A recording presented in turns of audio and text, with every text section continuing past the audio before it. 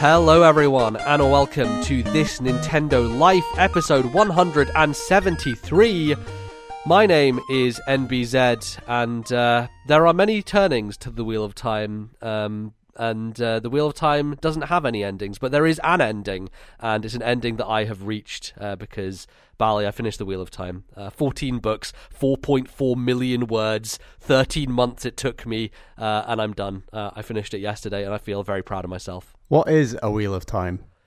Well, look, let's not get into it. I feel like that'll probably take another however long to explain it just to you. All I'm going to say is, hey, when that Amazon TV show comes out, people should watch it. Cause you keep saying, Bally, it's too complicated. I can't explain it. And I'm like, yeah, this really sounds great for a TV show. It's really going to work well for a casual audience. Yeah, well, Game of Thrones is complicated, right? You read the Game of Thrones books and you're like, there's a lot of characters and weird political maneuvering going on. How will this ever work? And they made it work. So yeah, I think Game of Thrones actually broke a lot of rules in that sense, where it did feel a lot more less tropey and broke a lot of rules in terms of what a standard audience would appreciate and go mainstream and become a viral hit. So yeah, the rules have been broken. They've all been broken. So now it's time to do all the fantasy shows. There's a new Lord of the Rings show Amazon is also doing. So all the barriers are breaking down. I'm a big fan of it. Show. Yeah, I mean, fuck that. I don't care about that. I talk about video games that I could not care less about. It's Fallout, before anything else, probably. Actually, let's be honest, it's probably like Division and shit like that more than that, but you know what I mean. Hey, hi, I'm MBZ. I'm the podcast host here on this Nintendo video game show, where, sometimes we talk about fantasy. There are fantasy video games out there, but we're talking about video games. I'm joined by Bally, who is also here on this video game podcast show. Hi, Bally. Hi, we said the Scottish summer is really wet and windy right now. Yeah, it's real weird outside at the moment. There were a couple of days in there where it was true summer bliss. We met up in the park. We had a good hangout in the park. I brought my skateboard, and it was a very sunny day. That was nice.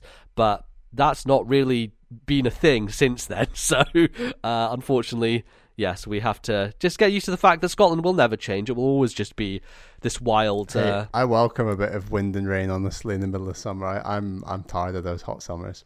You know what? As long as anything to keep away the hay fever, man, that's all I'm about, is just not having that bother me anymore, because it's a living nightmare, I will be honest. But yeah, we have a few things to talk about at the top of the show here.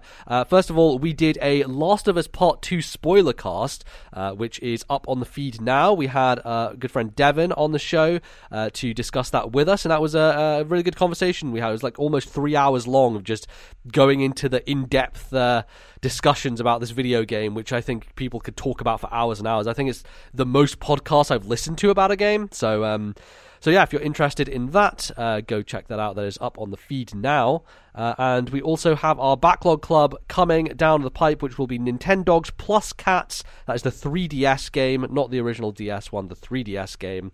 And yeah, we'll be talking about that at some point in the future.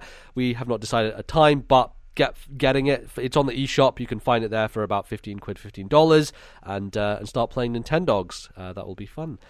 And then also, we have some changes to announce to our Patreon, Bally. We've had our Patreon for a few years now, and we thought, we did our survey at the start of the year, and we wanted to make some changes. We wanted to have a look at what people liked and didn't like, and figure out how to best approach a revamping of the Patreon to make it a bit better. So, Bally, what have we got for people?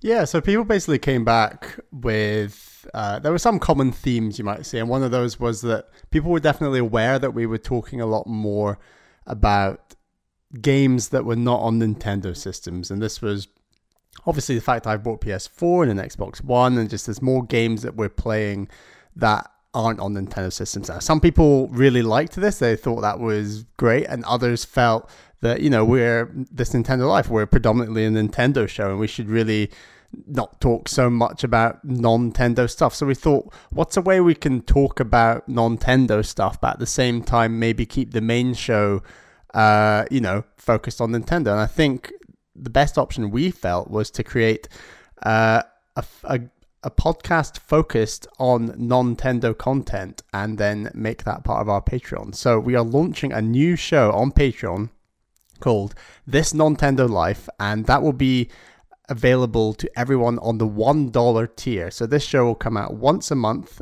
like the current shows do, and it should make clear this is replacing the current show. So TNL ranks, TNL takes. They're dead. They're buried. We buried them long ago. They're in the ground. RIP. We're totally still going to come on and do a take on something we care about and want to talk about. And obviously rankings are something we will always do in different parts of the show. So their ideas will live on, you might say. But we are launching this new show, This Nintendo Life, that will be coming out once a month. And it always comes out between the first and second show per month. So we're obviously still a fortnightly show. And then in that week that goes between the first and second show each month, we will always have an episode of This Nintendo Life coming out as a monthly show. So that will be available to all $1 tier patrons. And we felt $1 was important because as part of the survey, a lot of people sort of said, I think what you're charging for exclusive shows is maybe a bit on the high side, and I would love to support, but that's a little high. So, if you're $1, I think I would feel more comfortable supporting sort of thing. So hopefully $1 tier is maybe a bit more fair and can hopefully reach a larger number of people who might be interested in that show. So then I'm just going to go through some of the other tiers because we have kind of like mixed up everything as a result. So as I said, $1 tier, access to This Nintendo Life coming out once a month. For $2, sorry, I should say on that tier as well, you will be able to vote in all our Backlog Club polls, and then there will also be other polls that I will get to in 1 second. For the $2 tier, you will gain access to our new little post show called TNL Bonus Bits. So this is just going to be us running our mics a bit longer after we record the show and just talk about general things. There's not too much structure to this aspect. It's just going to be like an extra 10-15 minutes that people on $2 tiers are going to get on a Tuesday, and that's going to come out the Tuesday after the show comes out on a Monday. So you also obviously have access to all the lower tiers. And then for our $5 tier, what we've said is that $5 tier patrons will be able to suggest and vote on discussion topics. So once a month, we will put out a call to all $5 tier patrons to suggest topics to be discussed on the show. And then all patrons, not just $5 tier, all patrons, $1 tier and up, will be able to vote on which topics they felt they would like us to discuss on the show. So this was another thing that came from the survey, is people quite enjoyed sort of fan interaction, suggestions for topics, that sort of thing. So this is a way of kind of bringing that together. And then our $10 tier remains the same.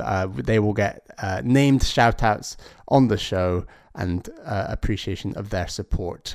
So that's going to stay the same. So yeah, just a mix up of the tiers, but just trying to respond to some of the points a lot of people were raising on the survey. And I think generally speaking about Nintendo issues in a year where there's sort of two big console launches with the Series X and PS5 was something definitely me and MBZ were keen to cover, and it was just about how do we do that in the right space that keeps this Nintendo Life as a sort of Nintendo focused show, but at the same time we can cover Nintendo topics. So yeah, thought that would just about cover it. Yeah, no, that's a good breakdown of everything we've got planned, and I think it allows us to cover games and also news on the Nintendo podcast. Yes. So we can, do a bit of a mix of both. And there's obviously going to be a lot of Xbox news coming in July, which will, whenever they reveal their lineup, their first party stuff. So we'll be talking about it there. And hopefully the lower entry makes it easier for people to access.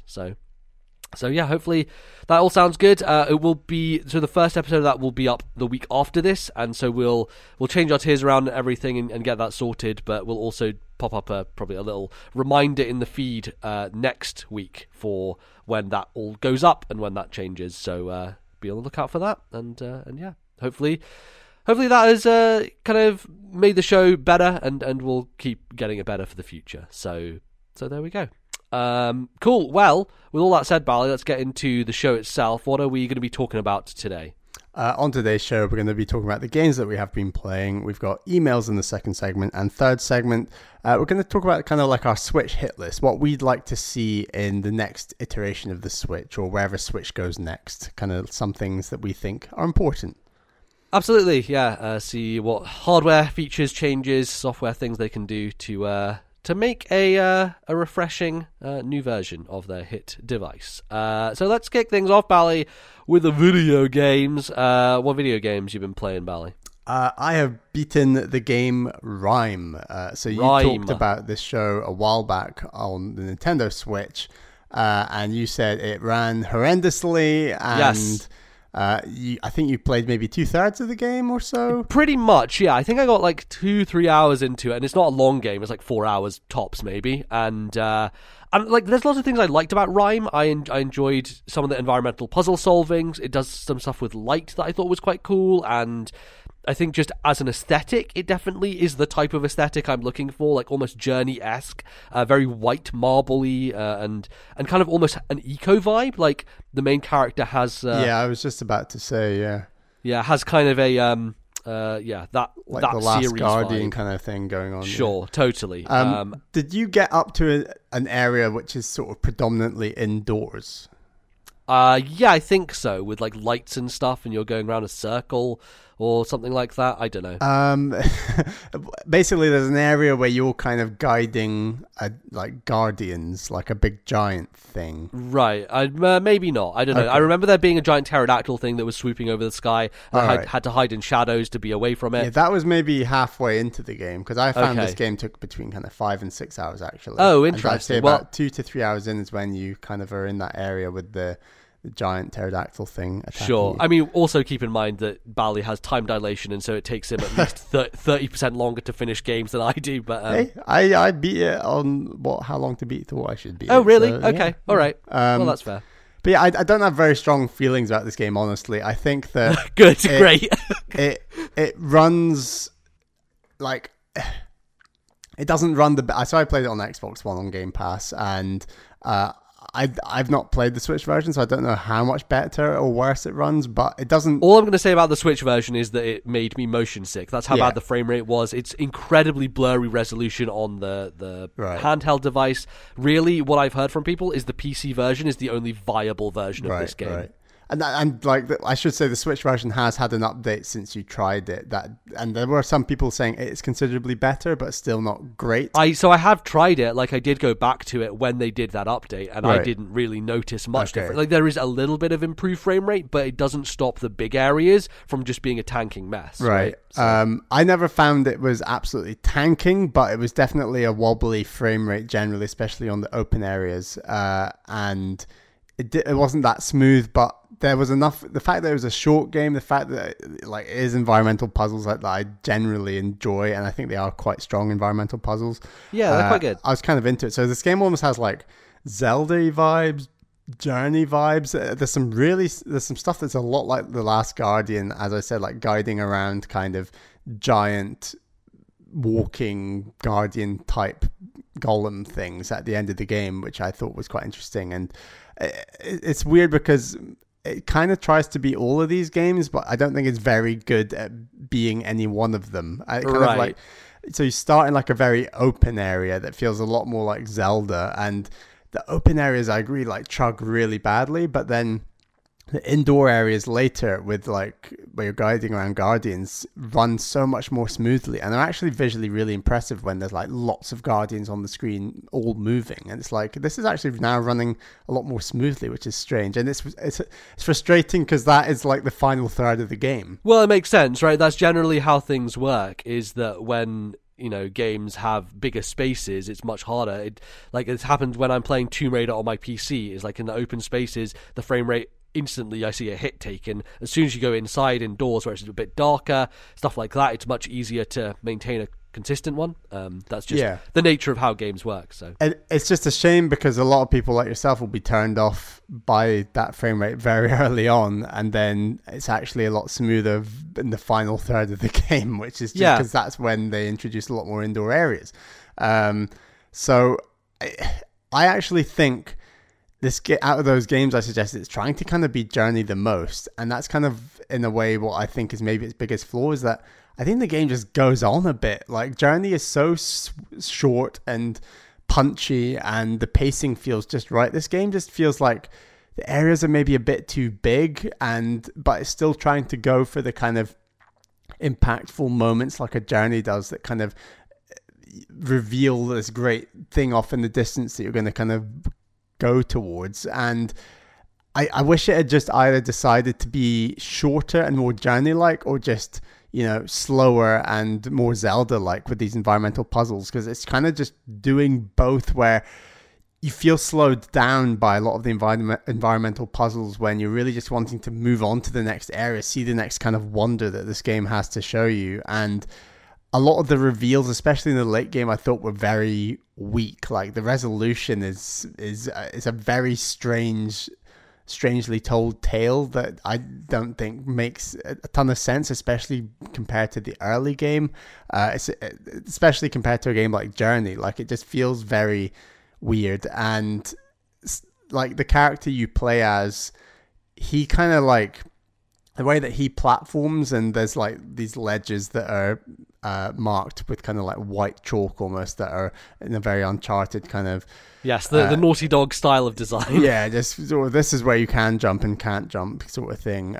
All the animations around jumping and that kind of platforming do feel quite clunky, and I think that's obviously something that a game like Journey just completely avoids by not having, you know, you're not controlling a person in that game as such. So the fact that they go for like this person that you're controlling, the physics just doesn't feel quite right, and feels the finish on the physics just doesn't feel good on top of like the clunkiness. So even if it ran completely smoothly, it still feels clunky in a way. So it kind of reads to me as one of those types of games where the animation was a higher priority than the feel of the play, right? Like, yeah, which oftentimes will be it's I think a conflict that often happens in games between animation teams and design teams, of like, hey, we need this character to look really cool, but the design team's like, well, we need it to feel good as well, and like be snappy and like and things like that. So I think it's kind of this constant battle that happens, and it seems like the animation team kind of won out in terms of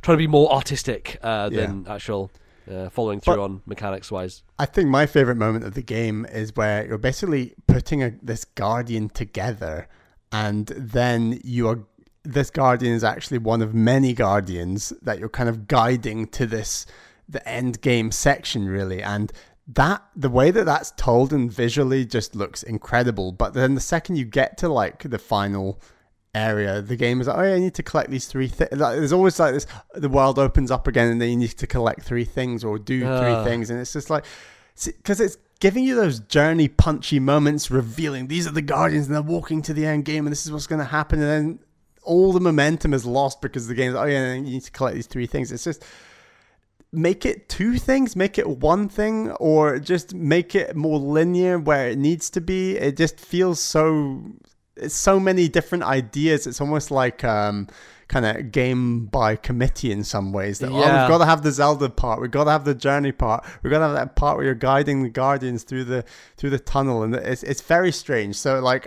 I think there's really strong moments in this game, but it's not consistent for like a 5 to 6 hour game, which is more or less what it took me. So I don't think I would recommend this. I think if you have access to Journey, it's definitely a stronger game. And then if you're interested in like environmental puzzles and that sort of thing, Zelda's just hitting it out of the park, obviously. Like, and this game is just kind of falling a bit flat in some of those, and it's obviously not helped by the way it runs. So yeah. that's Rime on Xbox One that I've been playing. Yeah, it. I think it just aspires to things that it never quite hits, right? Like it, because from trailers and things, it just looks awesome, but it just doesn't quite live up to that. Oh yeah, I think it sells itself definitely on the strength of an art style and on the strength of a vibe, and unfortunately, I don't think those things are enough to carry it through, like the more mediocre aspects of it. Yeah, and some of the environmental puzzles, I should have said, are actually very good, and like with as you said, like with the shadows and moving balls to different locations and that sort of thing. Like, that's part of the reason why I was so frustrated playing it on Switch and how poorly it ran. Was I was like, man, like I do actually really enjoy some of these environmental puzzles, and like they're not like top tier, but like they're generally well done, and some of them stumped me a little bit, like got me to think. So yeah, it's unfortunate that it ended up the way it did. So oh well, that's how it goes. But otherwise, we've been playing with a new Smash Brothers character in Min Min, who came out last week, and we had a good session online playing against each other. And definitely,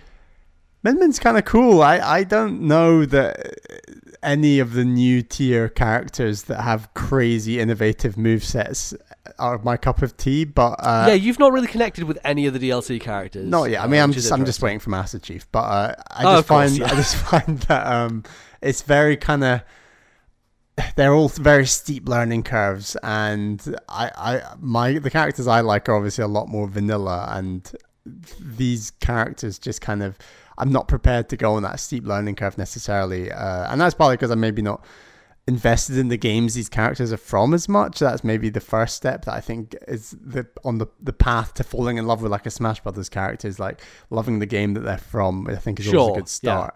Yeah. But I think Min Min is very cool the way that she has these two controllable arms using the special button and the A button. Like, I think it's very different, and I'm really interested in like what the competitive scene makes of her. Yeah, she's definitely hard to get used to, because I'm the type of player who is always up in your face, usually. Like, when I play against you, Bally, at least, I always want to close distance, and you always want to keep distance. You always run away from me, you stand on ledges, you try and fucking Yoshi egg me off the side like a little bitch, or you're like throwing fireballs as Mario. Like, Bally, I can see it every time he chooses a character. He has the same tactic, which is stand on the edge and shoot at me from across the stage a lot of the time. He does it with Samus, he does it with Mario's fireballs, and obviously, you know, it's not the only thing you do, but it's just one of those consistent things I find. Whereas my characters tend to be, they always have a counter, they always come in close, they always try and knock you off the edge when you're off the stage. There's also me just being a bit of a maverick and trying to do cool things off the side. And so often in the games we have, I just lose a stock because I'm just trying to trick off the side of the stage and do a fancy thing, and then I die. Which is, that's just me not being very good at conserving my lead or just any momentum I have in a game. And yeah, that's my personal issue. But Min Min is hard because when I try to do that with her, you can't, right? She's not really a close-up character. She does have, she has a pretty good, like, repeating A move where, like, she does the super long kicks and stuff like that. But she is all about distance and about closing distance and making sure that you have enough space between you and your opponent. And I think that it's hard to land hits with her arms because it is a bit of a long wind-up and it goes out and it doesn't go that quickly. And because of that, people are easily able to jump over them, and when they come back, there's no like recoil on the back hit. So she's taking a lot of getting used to. I do like that you're able to switch up the arms and have different versions of them, so that definitely helps with ledge guarding in terms of like the one that spins up and has a bit of an arc to it, or even the one that's just a really big heavy belter that's really good as a finishing move. But yeah, some of the other aspects of her, I think it's interesting because she doesn't really have special moves, that she maybe feels a bit plainer than some of the other Smash characters. I don't know how you feel about that, Bally, but it's just like, because it's just one arm and another arm, there's less kind of unique. It's not like Hero where there's like 7 million moves that you can pop out. I mean, she basically doesn't have any special moves, essentially. She just has like half special moves, and then that's also counting for her regular moves. I think what is unique about her is she can actually smash mid-air. So she can be like jumping in the air and still get out like a smash attack, whereas every other character, to my knowledge, like you have to be on the ground before you can do like an up smash, side smash, down smash. Yeah, and that definitely can come into handy when you're either off the stage or trying to stop someone from getting back on. But again, it's all about making sure you hit. And I think it's just about learning how fast her arms get pushed out, as well as being able to remember that like you can push them out and then hold a button in order to do like the dragon fire at the end of it. So there's added little wrinkles there, which I think I appreciate quite a lot, because I do like the weirdness of these DLC characters. I appreciate that they are definitely trying to implement much more of the game mechanics in the games that they're from. So like Joker summoning his persona, or Hero having a mana bar and doing all these different spells that he can learn. Banjo is more usual. The only thing he has is like the weird feather side smash type deal, which is like a limited resource for him. And then I like Terry Bogard a lot. Terry, it's interesting you say about like, oh, you have to be really familiar with a character to start getting into them. I knew fucking nothing about Terry. He's one of my favorite. He's probably, after Joker, my favorite DLC character. Joker's definitely my number one, then Terry, because Terry has just a lot of variety to him. He also has the weird like fighting game special moves that I learned and are actually very, very cool. And I like he has almost a Captain Falcon energy to him, but with much better options in terms of his. And obviously, this worked out poorly against you when I was playing with him against your Pikachu. But like, he does have a ranged option that can hit people. He does have a kind of quick sprint punch that will take you towards someone quickly. He's I think is his down B where he does his weird angle. I'm all about weird angles. I really like Joker's strange angled like snap fingers fire move. I like the same thing with Robin with the shadow kind of move. I like when characters have a type of approach to enemies that isn't usual, and I think Min Min does have that. It's a little trickier for me to get my head around, so I would like to play a lot more of her. We're doing a Smash Brothers tournament today in our Discord, so I wonder if anyone will play as Min Min, if anyone's confident enough to do that, and see how it shapes out for them.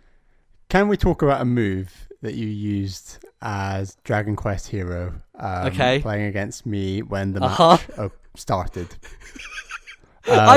This is just like the definition of the goofiness of Smash Brothers, but like, yeah, go. So, yeah, I can't even remember what character. I think I might have been playing as Zelda and you were a Dragon Quest hero. And Dragon Quest hero, for those who don't know, you have to like, his special, like, you can scroll down a list of literal moves that are taken from, I believe, about 30 moves that he has. It's so many. And then you can spend MP on those. So MP gradually charges up, I believe. And you can spend MP on those moves. And then he pulls off the move. And one of those moves is called... It can't be called suicide. Is it called... No, it's kamikaze. Kamikaze. Is what it's called. And... it's essentially there to be used when you're on very high damage and you think you can get near your opponent and then sort of explode and kind of do a lot of damage to them. MBZ thought it was a good idea to use this move while I was playing as Zelda, miles back from him, straight away on a 3-stock match when the timer had just started. I didn't choose it. Like, it's one of those things where you start going down the list and you panic and you're just like, oh, just click a thing. So like the start of the match, I open my menu, scroll down 2 slots and press A, and I'm like, the realization hits me as I press A that I just blew myself up right at the start of the match. And I was like, I better not do that in the tournament. I'm not going to play as a hero in this tournament. He's too much of a liability because I panic when I go to the menu. So, I mean, I'm sure there are people who are very good at him. I feel like he's been banned maybe from tournament stuff because of his RNG. Really? Yeah. I mean, I don't find him that threatening because if you do your tactic MBZ of getting up in someone's face with hero and you don't give them enough time to stand back and actually read the moves they have, then like I think he's not too difficult to dispatch of, to be honest. Well, the thing is, I think if I played him more usually and just randomly threw in moves here and there, like when I had a spare moment to like do one of the down B, because his actual main moves are really good. Like the lightning attack is great, the fire attack is great. He has really good physical reach with his sword. He actually just as a regular character without the mana and the usage of the spells, he can just be used as a very good kind of traditional magic / sword user, kind of like Robin in a sense. So I think if I am to play him again, it's definitely to be a bit more wary. But yeah, Min Min overall, I need to play more as her. I need to figure out her moves a bit more and get my head around it. But I like her so far. And yeah, I don't know that she's going to be one of my mains. I don't think she's going to be like a character I go back to. One of the things I do like is the grab, because she, just like Arms does, you can just throw your 2 arms out and grab people from far away. So it gives me like Zero Suit Samus vibes, which I love Zero Suit Samus's grab, so that's definitely a thing I appreciate. I feel like Min Min's is, and that's about an issue I guess with a lot of her moves, is how telegraphed they all are. Like, they're not the quickest to get out there, and I think... Well, there are a few. I think her legs, ironically, are the fastest thing she has, because she has the traditional down, if you're in the air, do your kind of down spike, like Zero Suit Samus, like Sheik does. She also has a slide, which I'm a huge fan of slides. Part of the reason I love Cloud and Joker is because they both have downward slides. And then she also has an up tilt or an up smash, I can't remember which it is, that will reflect projectiles, but it's also a really good spike move if someone's coming down on top of you. So she does have a lot of elements that I actually vibe with. It's just her arms are the thing that you have to get used to and figure out more than anything. Totally. So yeah, Min Min, very cool. I'm sure we'll play more as her in the coming months, weeks, however long it takes for more Smash Bros. Characters to come out. The other things I have been playing. So, I was listening to an episode of RFN, and James Jones started talking about the case in Dual Destinies where you defend a whale, and I was like, wait a second, I never played that case, because that was a DLC case that they added after the game came out, and I was like, well, let's figure... Okay, so here's my story, actually, of figuring out how do you buy DLC on the 3DS eShop in 2020, because let me tell you, people, it's a bit of a saga to go through and figure out what the hell is going on. So what happened recently, maybe a year ago or so, Nintendo on, I think this might be GDPR or something to do with data protection in Europe. There is a law passed that didn't allow Nintendo to basically let people use credit cards on the 3DS eShop, which is fine. Recently, when I bought all those Atlas games in a sale, like they're all £5, like Radiant Historia and things like this, you can just go to the Nintendo website and you can say, here's the game, I want to buy it, and you can buy it for the exact amount of money it costs. So you don't have to add to wallet, you can just be like, I'll buy it, and if your 3DS is linked, which it should be in order to do this, and you have it set up, your 3DS in sleep mode will actually just automatically start downloading the game, which is really cool. And I did that for those games, I got those fine, that's no problem, but basically you can't go through the 3DS eShop itself and use a card. If you want to spend money on the 3DS eShop, you have to use either currency you've already added to your wallet or use a code from Nintendo that you can redeem and then get a thing. So the problem with Phoenix Wright is that to buy DLC in Dual Destinies, the DLC only exists for purchase within the game itself. There is no page on the eShop to buy the DLC. You have to go to the game, to the extras section, find the DLC menu, click on it, and it will then take you to an eShop submenu, which will then ask you to pay for it. However, within that eShop submenu, you cannot use a credit card. So, I was losing my fucking mind. Like, how am I supposed to even buy this product in the first place? What it turns out you have to do is you then have to go to the Nintendo website, which I tried to find the DLC on the Nintendo website. You can't. You go to the Dual Destinies page, it says it has DLC, and yet you cannot purchase it directly through the website. I had to add an amount, the minimum for which is £10, so regardless of the fact that this DLC costs $3.99, I have to put £10 onto my account, which actually turns out to be not too bad, just because you now have a shared wallet between 3DS, Wii U, and Switch. So when I added that money, the leftover money is still on my Switch account. When did that start? Because it didn't used to be the case. No, I think as soon as the Switch came out, you had a shared wallet between 3DS, Wii U, and Switch. That was from the beginning, because people were worried about what if I have currency left over in my Wii U shop or my 3DS eShop. Nintendo were like, straight away, you can carry that over. So I still have £6.01 remaining in my Switch account if I want to use it there, or if I want to go back to the 3DS and, for example, buy the DLC case for Spirit of Justice, which was the 6th Phoenix Wright game, which I probably will get around to as well. Basically, I had to add that £10 amount, then go back to my 3DS, go through the menu to Phoenix Wright DLC, then it would allow me, it would recognize that I had £10 in my account, use it to pay for the $3.99, and I finally got access to the DLC. But I just wanted to say that, because if you are wondering how to buy content on the 3DS in 2020, it's a fucking ball ache, and it is not well handled, especially in these very niche cases, and I understand, like, I am one of the nichest consumers is out there. There's like 0.3% of people are like me, where 6 years later they're going back to a Phoenix Wright DLC case, right? But it's still not a good thing, and I think it just belies some of the problems with how Nintendo's digital market used to be set up, in the way that some games had you buy stuff within the product, some games had you go to the eShop, some things you could only buy from the eShop, some things you could only buy from the menu.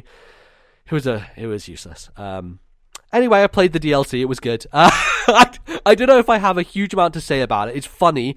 Essentially, the case is that there's a killer whale who is accused of murdering the captain. There's this...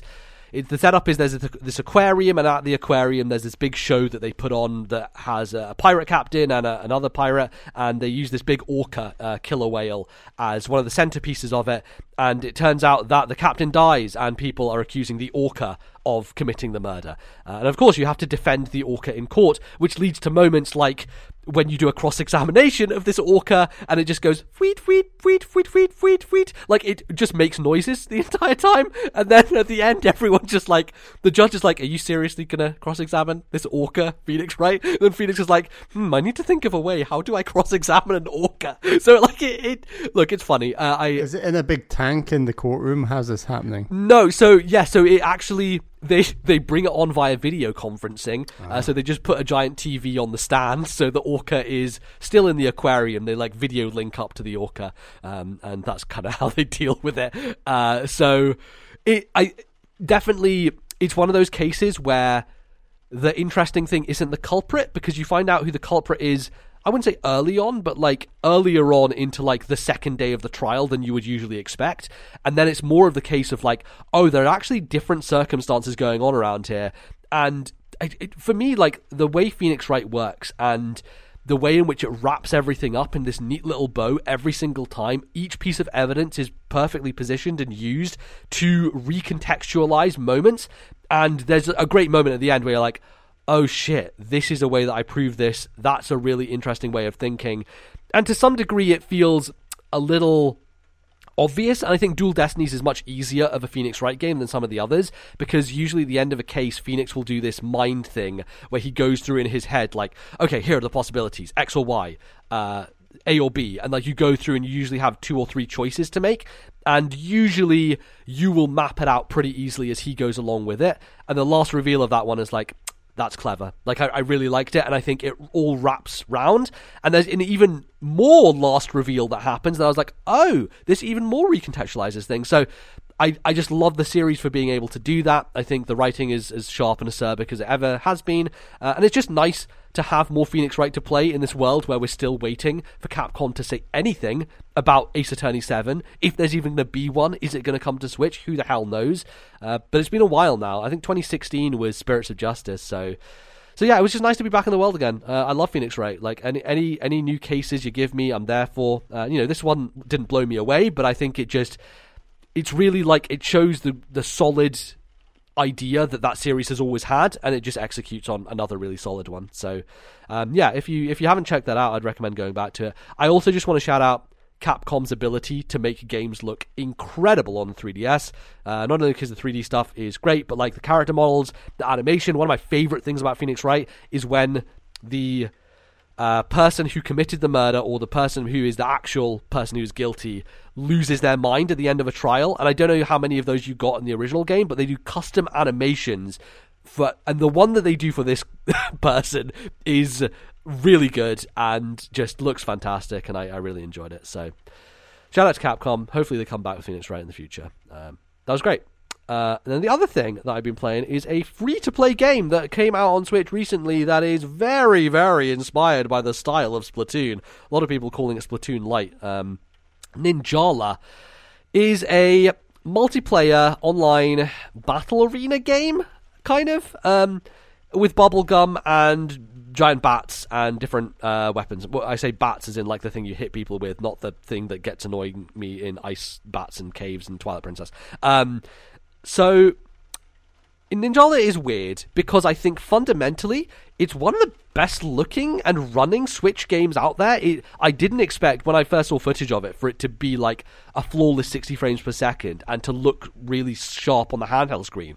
But it does. Like, I'm actually really shocked by that, because this type of game, like Splatoon, you kind of want that, and you tend to not get it on Switch. I think part of the reason is that you have things like Overwatch, which is from a higher end system, and so it finds it much trickier to like run with a solid frame rate.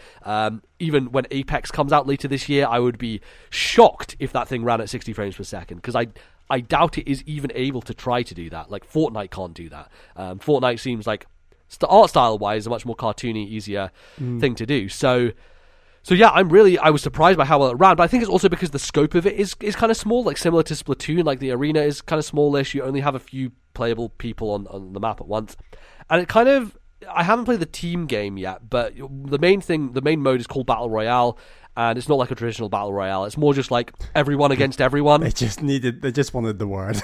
Yeah, it's all about buzzwords these days. So it's like 10 or 8 players, I think, in a map. And there's some really interesting mechanics. So you have a lot of different moves you can do. You can shoot out bubble gum. So every character has a piece of bubble gum, and they blow it out of their mouth. And you can increase the size of this bubble gum by hitting these drones. So there are drones littered around the arena. Every time you hit a drone, you increase a bar at the bottom of the screen. And once that bar is full, then you can use your bubble gum to transform your weapon into like a larger weapon, and that larger weapon will do much more damage to your opponents. There are special moves you can use, so you can do a super dash, or you can shoot out a web that sticks people.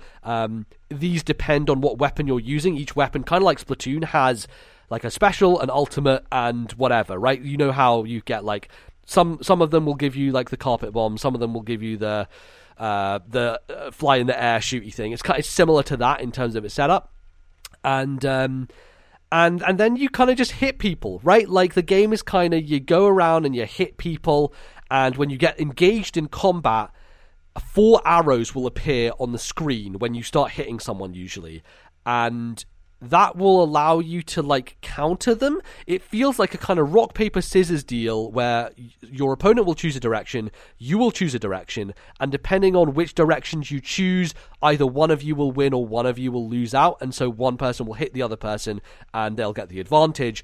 I still have no fucking idea how it works. Like, it seems... It's just pure luck then, rock, paper, scissors. That's very It kind of does feel like pure luck, and I don't know whether, say your opponent chooses up. If you choose up, does that cancel each other out?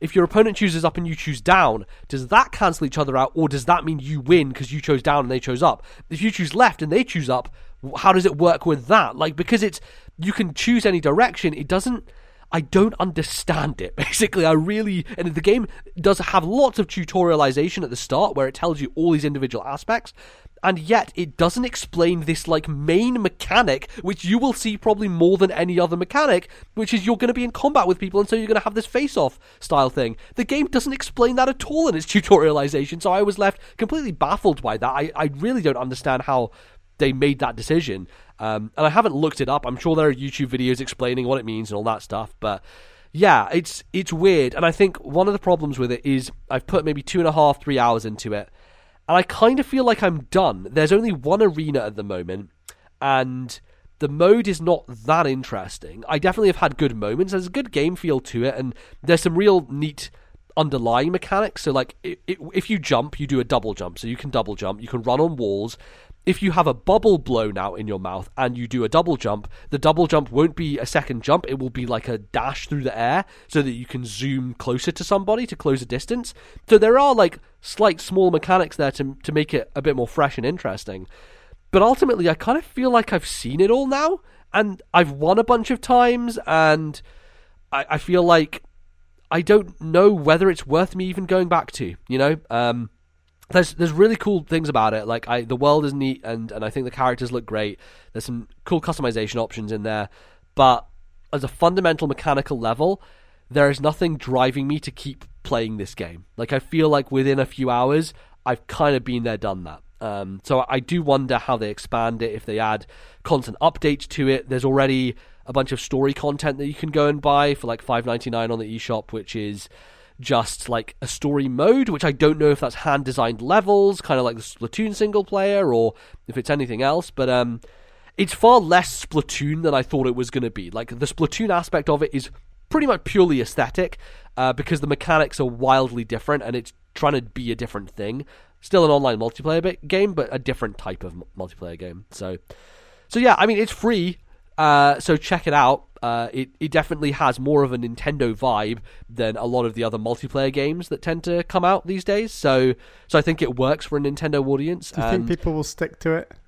Do you think or is it a flash in the pan?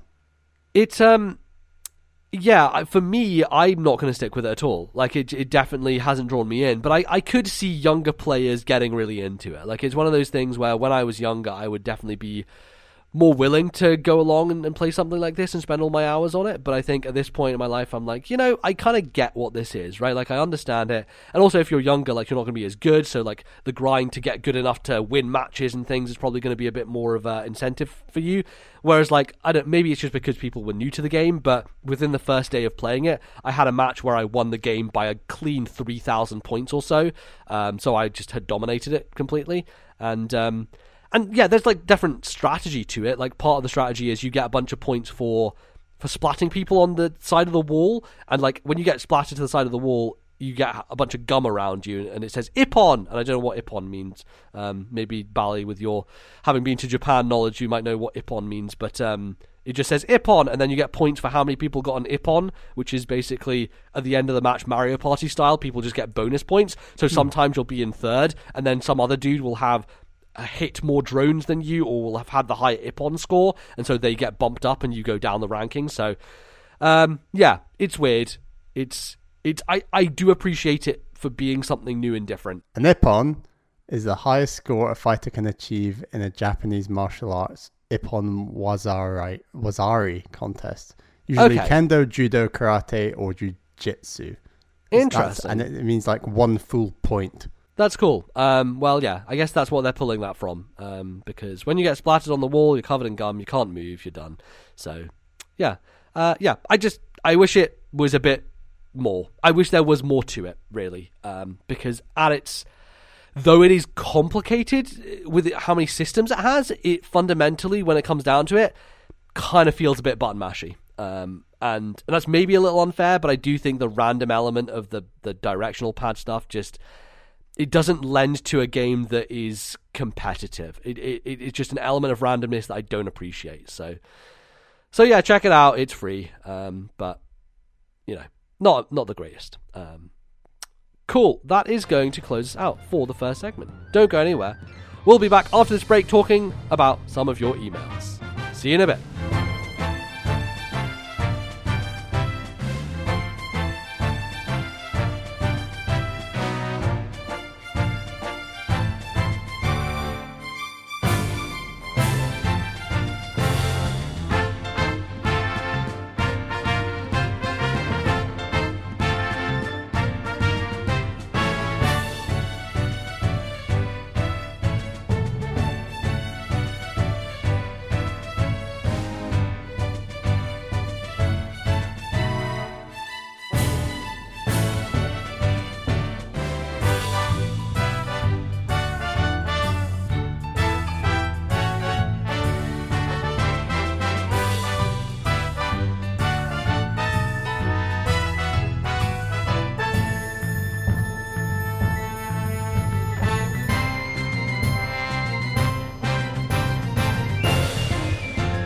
Hello everyone and welcome back to the second segment of today's show.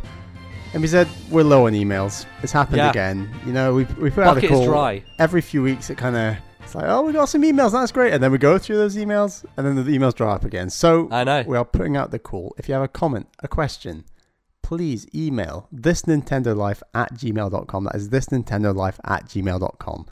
You can also leave a comment in our Discord server. There's a little emails thread in there that you can leave an email, a comment in there, and that will also get read out on the show. So yeah, we would really appreciate more emails. It really strengthens the segment and the show generally, so that would be great.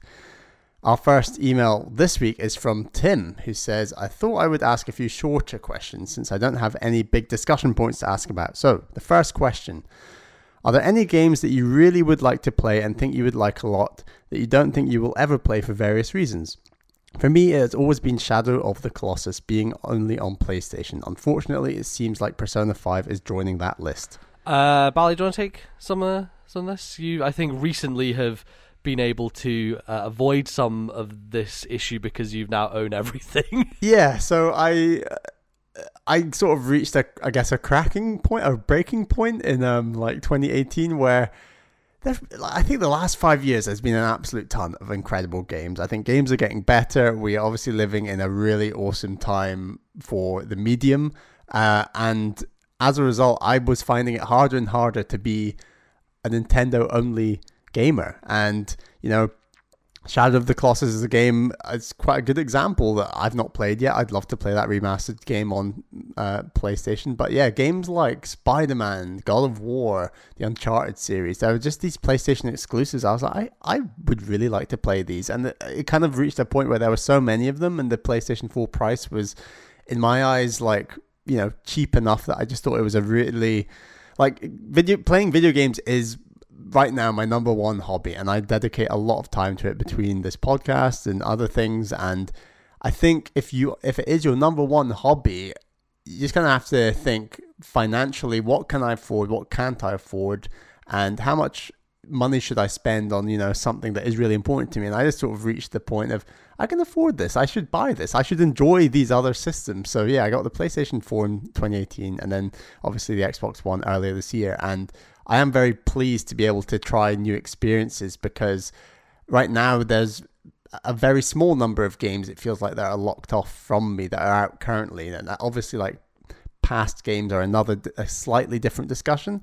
But other than like a handful of VR games, because obviously, like, I have jumped on PSVR, I think I have pretty much access. There's some PC exclusives, I guess, but otherwise I have access to almost all these games. And I think it is just, rather than playing all the games on one system, being able to play the best games from every system is almost like an even sweeter sandwich when you kind of think about it like that. Yeah, it gives you a lot more choice and availability. I own literally everything. I even own a goddamn PlayStation Vita, so I could play Persona, but now Persona... So you picked up your PS3 in 2011? 11, so that is quite a while ago that you were already kind of trying out non-Nintendo things, right? Oh, yeah. I mean, you know, the thing is, I owned a PlayStation 1, Bally, so, like, since childhood. I mean, right? I barely count that based on, like... Hey, like, I owned a lot of PlayStation 1 games, man, like, a significant amount. Like, watch that video I did of going through my collection. Shocking numbers of racing games in particular. I think I have 4 PS1 racing games. I'm like, why? One of these I don't even remember owning.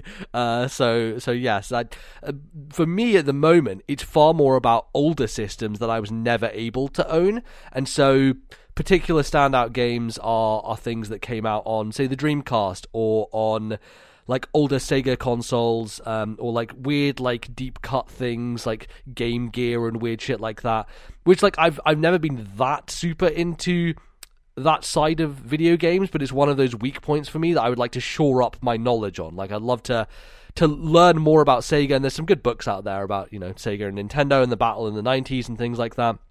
But in terms of Nintendo games that I still want to play that are really hard to get access to because they're fucking expensive if you want an actual version of them, Chibi Robo is a huge one for me. The original Chibi Robo I've been interested in playing for so long, and I really want to play it, but accessing that game in the modern era, aside from using emulation, which I could do potentially, is impossible. So I really want some of these older GameCube games, Wii games to get remastered, or to just be put on the Switch randomly. I was talking to Bally and Devin actually about this. Was there are these old games that just get randomly put up on the shop, and stuff like Tai, the Tasmanian Tiger, and like Tak and the Power of Juju, and all these like old weird PlayStation / GameCube platformers that had come out back in the day that just are randomly now on the Switch eShop.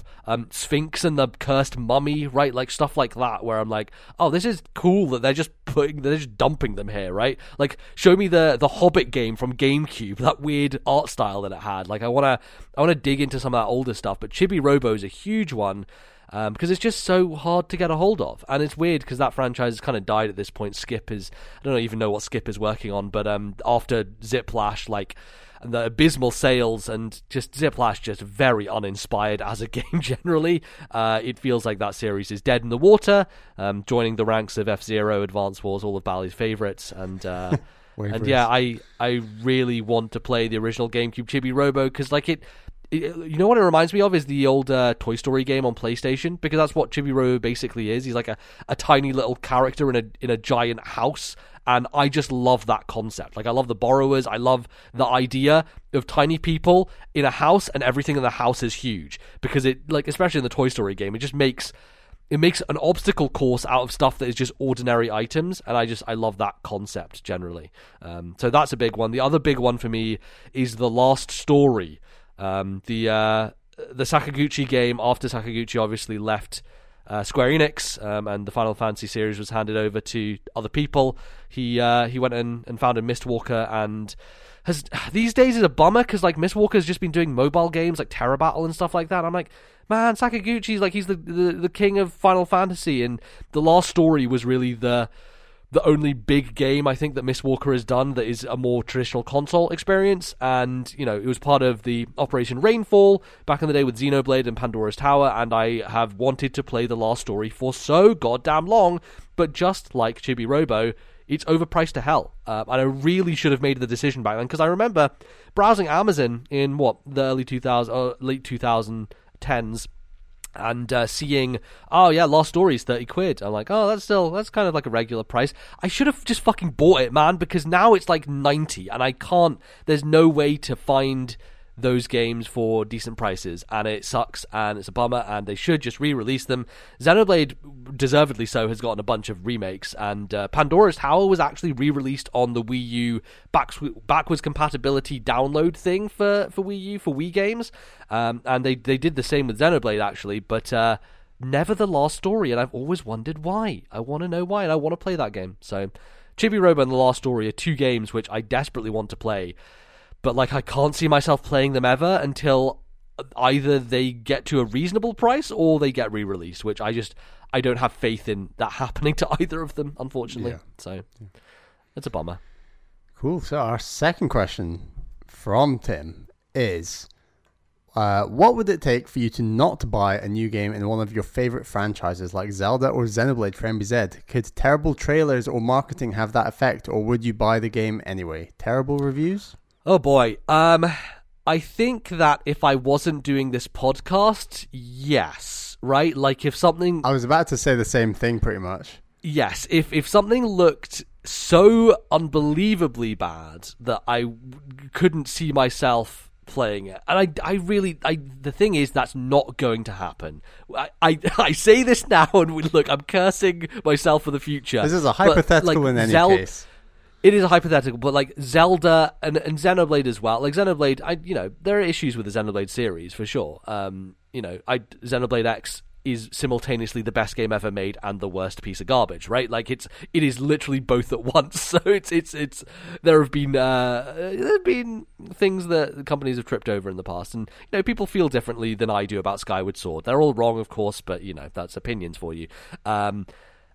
Yeah, no, I don't think so. I don't think there is any way I would not buy a mainline Zelda or Xenoblade or Fire Emblem game for that matter, ever. It's just not going to happen, because regardless of the quality, for me it's still interesting to examine what went wrong if something did go wrong, right? If something ended up being a bad game, for me that's just as interesting discussing it as if it's a masterpiece. And so I will always be interested in playing those games, if only because I have a platform here which to discuss them and warn people in that case about not playing the game, right? Like that is definitely a service that we can also provide to people, is say, hey, the version of this video game on this platform runs with a garbage frame rate, do not touch it. Like, and talking about Rime, that on Switch was terrible, and I was like, don't buy this on Switch, it's a bad version. So yeah, I don't think there is anything that would dissuade me, as long as I'm still doing this podcast. There's certainly a world in which I maybe don't pick it up in the future, like when I'm old and I'm a crusty old 70-year-old person, if I live that long, God hoping. If the world is even around that long, who the fuck knows these days. But yeah, I have no idea anytime I wouldn't, because I think, especially with Zelda, I'm such a lifelong fan of that franchise now. I have to know. It's the morbid curiosity that gets me more than anything else. So I think there's only one news story that's bigger than Breath of the Wild 2 being good, and that would be Breath of the Wild 2 being bad. And I think that in our position of, we're not, I wouldn't call this journalism what we do, but we are commentating on like games and releases. We're pundits. And things. We're pundits. And I think that us talking about a bad Breath of the Wild 2 would be very good listening. And even regardless of doing this show, I would want to play a bad Zelda if that's... Yeah. Because of, as you said, MZ, it is interesting. It's like, I wonder where this has gone. So it's almost like you said, lifelong Zelda fans, I'm going to see the next Star Wars film no matter what, even if it is hot trash, you know? And oh, yeah, 100%. Yeah, for sure. I think it is kind of similar where I will have that interest in, I wonder if it's going to be bad or good. And yeah, I know that a lot of people were kind of like very lukewarm on Skyward Sword after like all those launch kind of reviews, but I still think everyone played Skyward Sword, right? And like, I don't think... Well, apparently not, because on a system of 100 million, it only sold 3 million copies, so it doesn't seem like it. I just mean like critical media, but sure. And, yeah. And so I think that the hypothetical where Zelda is bad, I think we're still playing Zelda. We're still talking about Zelda. Are we having as much appreciation for Zelda? Maybe not, because we like good Zelda as much as everyone else. But yeah, I think we're still going to be spending our money on bad games if that is the case. Yeah, and I think Mario is different because there are certain, like, hey, New Super Mario Brothers U I didn't fuck with, man. You know, I don't care about that. And we're not sort of lifelong 2D Mario fans in the same way we are as like Zelda. Like it's definitely a lot closer to us. And of course, we're big fans of 3D Mario, a lot more so. Yeah, for sure. Question number 3. We have heard some of your controversial opinions before, like MZ famously hating Metroid Prime, but what other video games opinions do you have that could instantly start a Twitter war?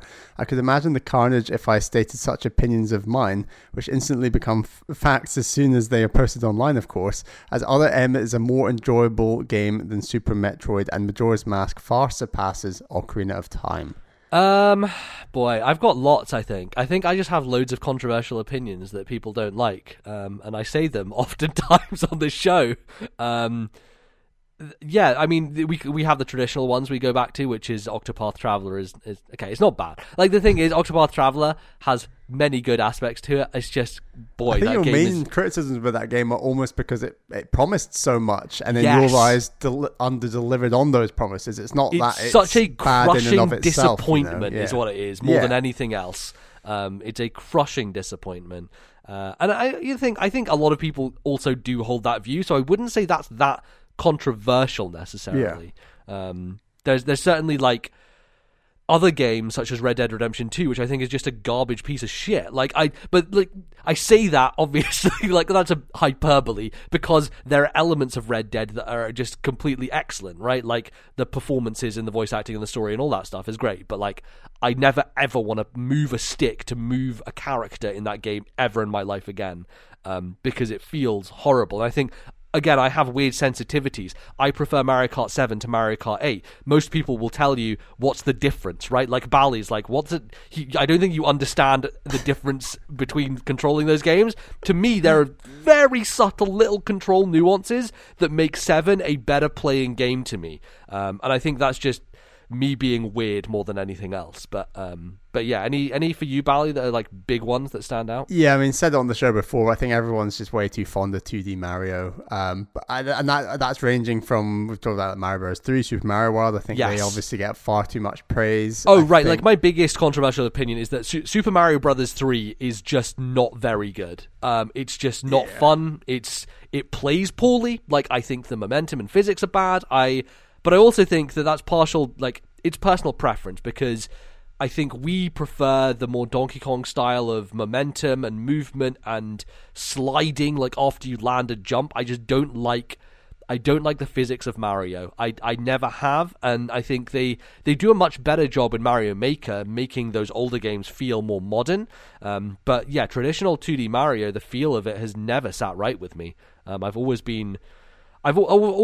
cared more about like the more modern style of platformer, like Celeste or Super Meat Boy, and obviously the way that lives are built into those systems. I don't think hating lives is controversial anymore. Actually, one of the cool things about the new Crash Bandicoot game, Crash 4, is that they're going to have 2 modes, one which is, you have limited lives, and one which is like, lives are stupid. Like, why? Like, there's a modern mode and there's a classic mode. And let me tell you, I'm playing the fucking modern mode. Lives are stupid. Like, they make no sense in game design anymore and are completely pointless. So yeah, that's another one, I guess, for me. And yeah, just generally with Mario, I think it links to a wider thing where Nintendo as a company, I think, as much as they're praised for being innovators, I think they're also one of the safest companies out there and need to get more flack for it, honestly. Like, I do think series like the new Super Mario Brothers series, we've already talked a lot about Pokemon. I think we have seen through games like Breath of the Wild and Odyssey and Mario Maker and Splatoon, just when Nintendo innovate, they really hit it out the park. And I think that and we are obviously a Nintendo podcast and we praise Nintendo a lot, but I think Nintendo deserve more flack for not reinventing some of their core staples, where they got to keep innovating to keep up their label of being the core innovators. So I think my controversial opinion would be sometimes we give Nintendo a free pass when I think we need to be harsher with them, perhaps. I don't know if that's that controversial. I mean, especially if you're talking about people on the internet during the Wii and Wii U era. I think a lot of people held that opinion, which, yeah, to some degree. But also, when Nintendo innovate, it's often within spaces we're familiar with, right? Like, Skyward Sword is a game about motion control, but it's a Zelda game, right? And they used it as a way to experiment in that arena. Mario Galaxy is a game that could have been a new IP unto itself, but it wasn't. It was a Mario game, and so I think that is one of the things I actually got frustrated with a lot of critics back in that era, was them saying, "Oh, all Nintendo do is they put out a new Zelda and a new Mario," and I'm like, "What the fuck, man? Like, it's basically a new game. Like, they completely change the idea and the identity of that series every single time they refresh it." So yeah, maybe my controversial opinion would be the opposite of that. Maybe, I don't know. Here's another one, maybe. Okay. I think the trend of Fortnite, streaming games, multiplayer games, I think we will look back on this period in 20 years. I don't think streaming and multiplayer games will be the same big thing they are now, and I think we will fall back a lot more on the linear story-driven single-player games. I think this is I think it's more hype right now. I don't actually think this is a trend that's going to stay around for more than the next decade. I think you are so fucking wrong. It's unreal. This is also a hope, but yes. I think the current trend in games is super unhealthy for the industry in the long run as a medium. And we've already talked about like Last of Us Part 2, but I think games like that, when they sell well, are just like one of the healthiest things for the medium is just like well-told single-player stories. Whether they're third-person, first-person or not, I think that multiplayer games and the impact on the industry, I think will be detrimental in the long run to our core experiences of what we enjoy in games now. I don't agree with that at all. That's why it's controversial. I really don't. Yeah, no, that is very controversial, and in the sense that you think about what people growing up these days are playing, it is all multiplayer games. Like, the kids these days do not play Mario. They just don't, right? Like, unless they're one of the rare kids who owns a Switch. But like, the kids who came when I was working like with kids, they were like, "Oh yeah, I owned that game," and they would show me their Switch and they'd put like 10 hours into Mario Odyssey, and then I'd look at Fortnite and it was like 1,600 hours. Like, I'm not denying these stories. I just don't think they're good for the industry. Well, yeah, sure, you can have that opinion. The problem is, Bally, is that you're a crusty old man and you're going to be old, and all these young kids have grown up on these multiplayer games, and that's where the industry is moving. Not only because everyone loves them, but because they're monetizable, because they're expandable, because you can keep people in an ecosystem. Here's a comparison. Say I was an old crusty film crank, which I'm obviously not. And I look down and say, "Oh, these Marvel films, they like." I would also argue they're probably a fad. Guess what? There are a lot of people who have that opinion. Right, but I think they are also a fad that is ultimately bad for the film industry, and in 10, 20 years will not be a thing. I have a similar view to like the streaming multiplayer culture of Fortnite to this day. Interesting. I mean, that would be my comparison. Not that I know anything about films. This is an interesting comparison. I don't think it's quite the same. Yeah. And I think I would also push back on the single player story driven thing, because as much as you really love those Naughty Dog games now, like, I feel I was also where you were at some point, right? Like, at one point in my life when I owned a PS3, I was like, this is amazing, and I wish all games were like this. And I've now like done 10 years of that, and I'm kind of getting on the Jeff Gerstmann kind of cynical side of like, yeah, I'm much more about like interesting game mechanics, like, and interesting stuff, and the multiplayer space provide, like, think about the interesting ways in which Fortnite has become a gathering spot, like a place in which people just hang out as opposed to a video game. Like it is so much beyond that, and the interesting things that they do within that as a live service, just the ways in which multiplayer games like Rainbow Six Siege like talk about communication between players. Like there's so many innovative things going on in that space, and for me, I'm kind of on the side of, I think that stuff will produce much more interesting and memorable experiences for people, rather than The Last of Us. I think, in line with that argument, I think the biggest thing between video games now and video games 20 years ago is because it is such a new medium. I think 20 years ago, the average age of a gamer was probably a lot younger. As much as there are a lot of kids playing these days, I still think the average age is going up and up and up. And right, I mean, it's going up because the people who play games still play them, and so they're still getting older, but they're still playing them. Right, and I just think that I am interested in what will be the new hottest thing that kids will be playing that will be beyond Fortnite and beyond that multiplayer space, if it will move to something different. And I would say it will probably move at some point, but we'll see. Yeah, I mean, all these things go in waves usually, right? Like you think about the music industry and how the early 2000s are very different to the late 2000s, different to the mid and late 20-teens or whatever you want to call them.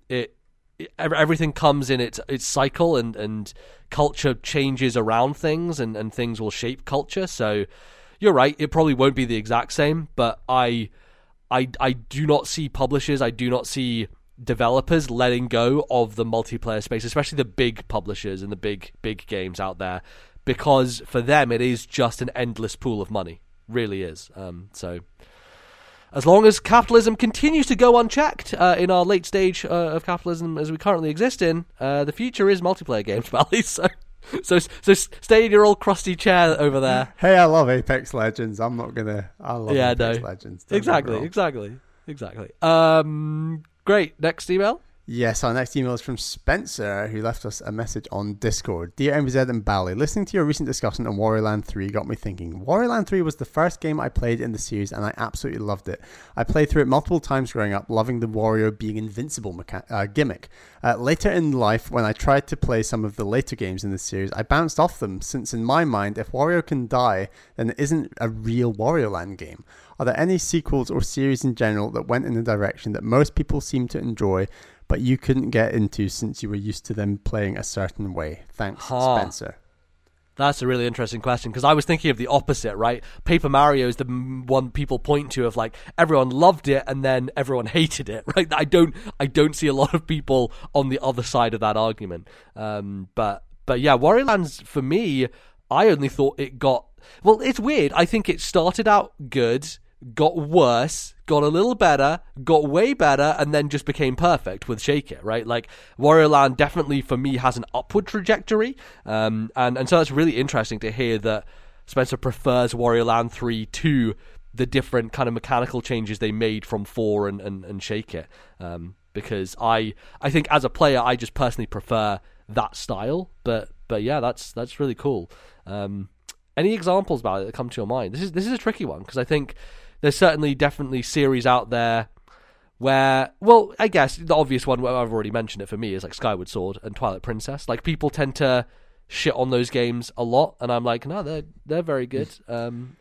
Even though like Breath of the Wild is still very good as well. Yeah, I think for me it's the Mario sports games. They've gone in a direction, I've said it on the show before, but like they've gone in a direction that is much more almost Mario Kart-ish. And what I mean by that is like power-ups and this and that, when in reality I think the joy of the original games was, hey, this is a really good tennis game, or this is a really good golf game, and we're going to throw in like an RPG system behind this, and you could power up your character through an RPG campaign in tennis on your Game Boy Color, and then link that to your N64 and play as that character on that N64. And it's weird because sports games have, Mario Golf and Mario Tennis almost came out at a time just before there were like tons of games like Virtua Tennis, Tiger Woods, PGA Tour, that kind of thing. And even those games, like tennis and golf games, are almost non-existent now. And in some ways, Mario Golf and Mario Tennis were the only ones left standing. It's like very strange in that sense. But I still think those series have gone in a direction that I just think is a bit more so far from its roots, so there's RPG roots, and throwing in too many power-ups. And I'd like a really good golf game with Mario characters and maybe an RPG campaign story mode sort of thing. And I don't think it needs all the bells and whistles that it's kind of been getting. Yeah, that's fair. I wonder how general people feel about that as well, because I think certainly the 3DS Mario Golf game was really popular and people loved that game.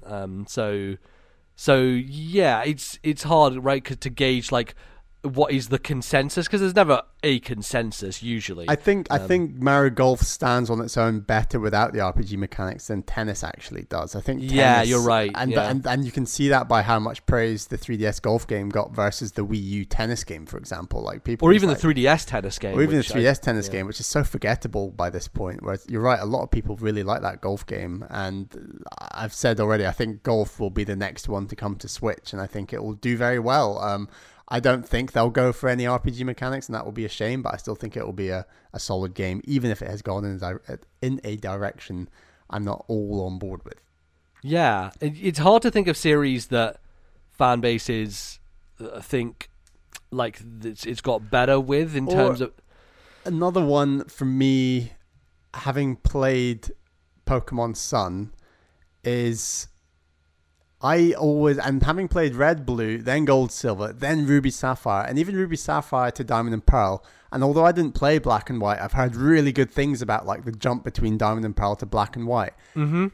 And I think it's just, the series kind of went off a bit of a cliff after Black and White in that sense, where I think X and Y, not that I've played them, but from what others have said, and I know that Sun is very similar to X and Y in many ways, those 3DS games just felt like a real step in the wrong direction after that, where I just think if you go, like I said, Gen 1, 2, 3, 4, it really felt like an upward trend. I definitely think the jump between maybe Gold and Silver to Ruby, Sapphire wasn't as big perhaps as 1 to 2 or maybe 3 to 4, but it does feel like that series has just gone downhill's maybe a strong word, but in my eyes definitely downhill. And having played Pokemon Sun, I wasn't feeling all the right vibes to want to pick up and play Sword and Shield. And maybe someone who did grow up loving Gens 1, 2, 3, and 4, maybe that's not a great sign for the Pokemon Company, Yeah, the thing I would say is, like, I think most people feel that way. I don't think we're unique in having those feelings about Pokemon.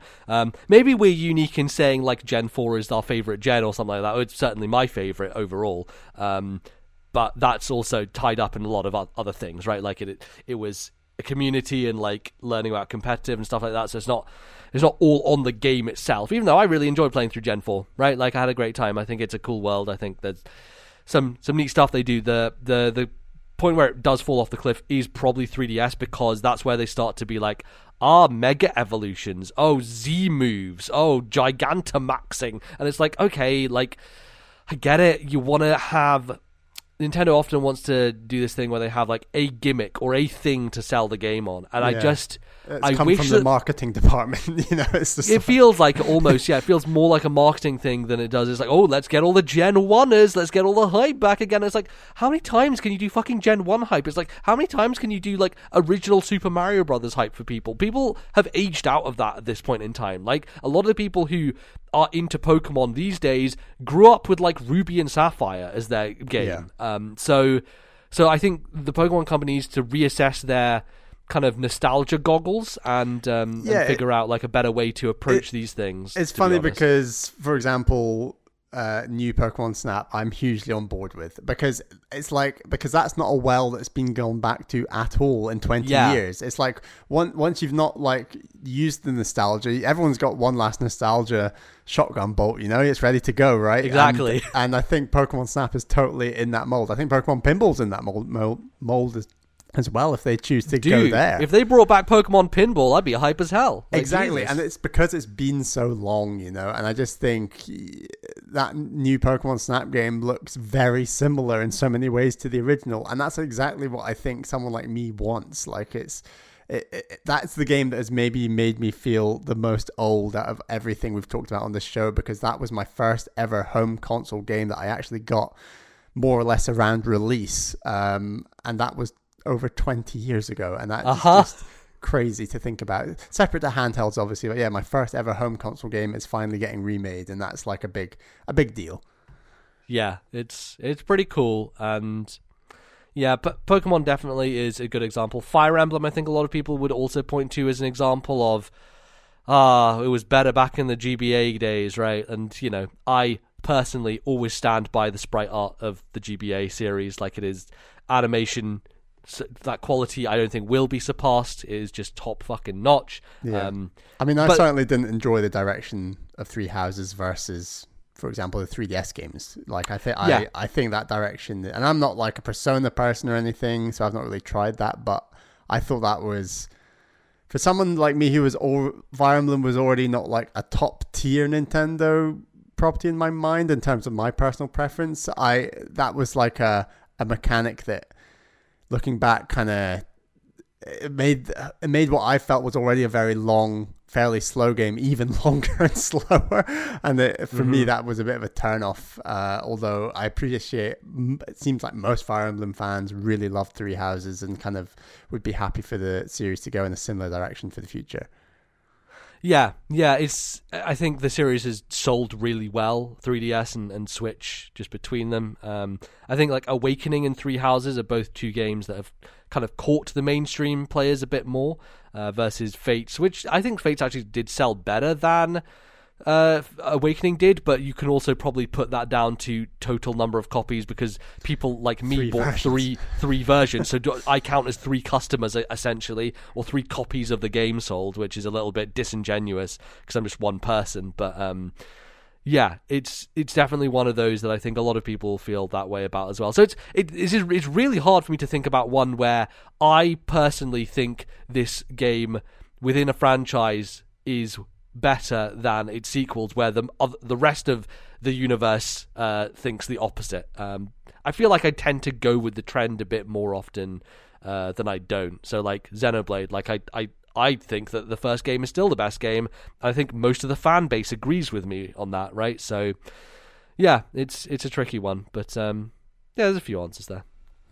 Cool. Well, thanks for your question, Spencer. And as I said at the top of the segment, we would really love some more emails. Please send them into thisnintendolife@gmail.com. That is thisnintendolife@gmail.com. And as I said, you can also post a comment in our Discord server. That would also be hugely appreciated. But that's all we've got time for this second segment. Join us after the break for part 3. We will be right back.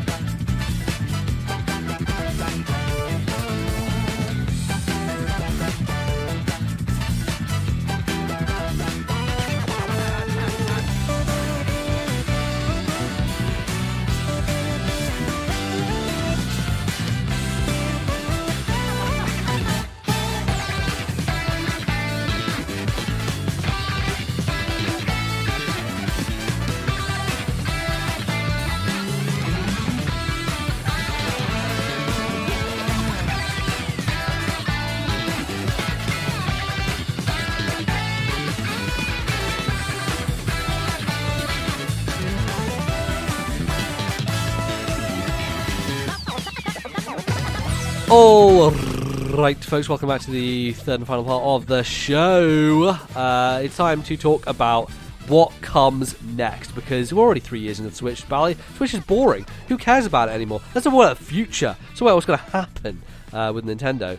I think Furukawa said something along the lines of Switch is in like its halfway point of its life cycle, which makes sense, right? Like 6 to 7 years is usually console life cycle, and I think a lot of people are expecting a Switch Pro at some point in the future. They did the Lite, they got that version out there, but a beefier version maybe around the corner. But what do they do next, right? I think maybe let's start this by talking about speculation on what type of console Nintendo makes after the Switch, because I think Nintendo has two modes in which they operate, and you can see this as a distinct thing, or you can see this as just a random pattern that has occurred. But to me, it's almost like they have a success that is an innovative thing, and then they improve on that success, and then they go off in a different direction. So you could say NES was a success that was innovative, then you have the Super Nintendo, which was the same thing but better, quote unquote, and then you move into 3D. So there's N64, and then GameCube is the improvement on that.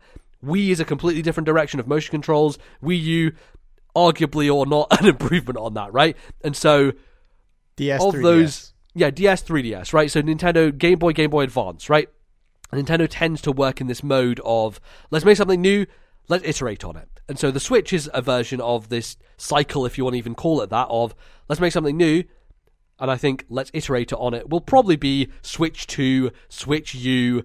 Don't ever use the U thing again, Nintendo. If they do, they're a complete idiots. But you know what I mean. Like, they're going to do a... You know that the word new is definitely going to be in there. Like, it just has to be. They're too far down the line on that word now. I cannot abide by that, and I will not abide by that. But whatever next Switch there is, because I think they've hit upon a gold mine, right? Like, I feel like this is the system, the thing that will carry them for a while. I could even see a future in which Switch carries on past the traditional Nintendo style of just one iteration and do a second iteration on it.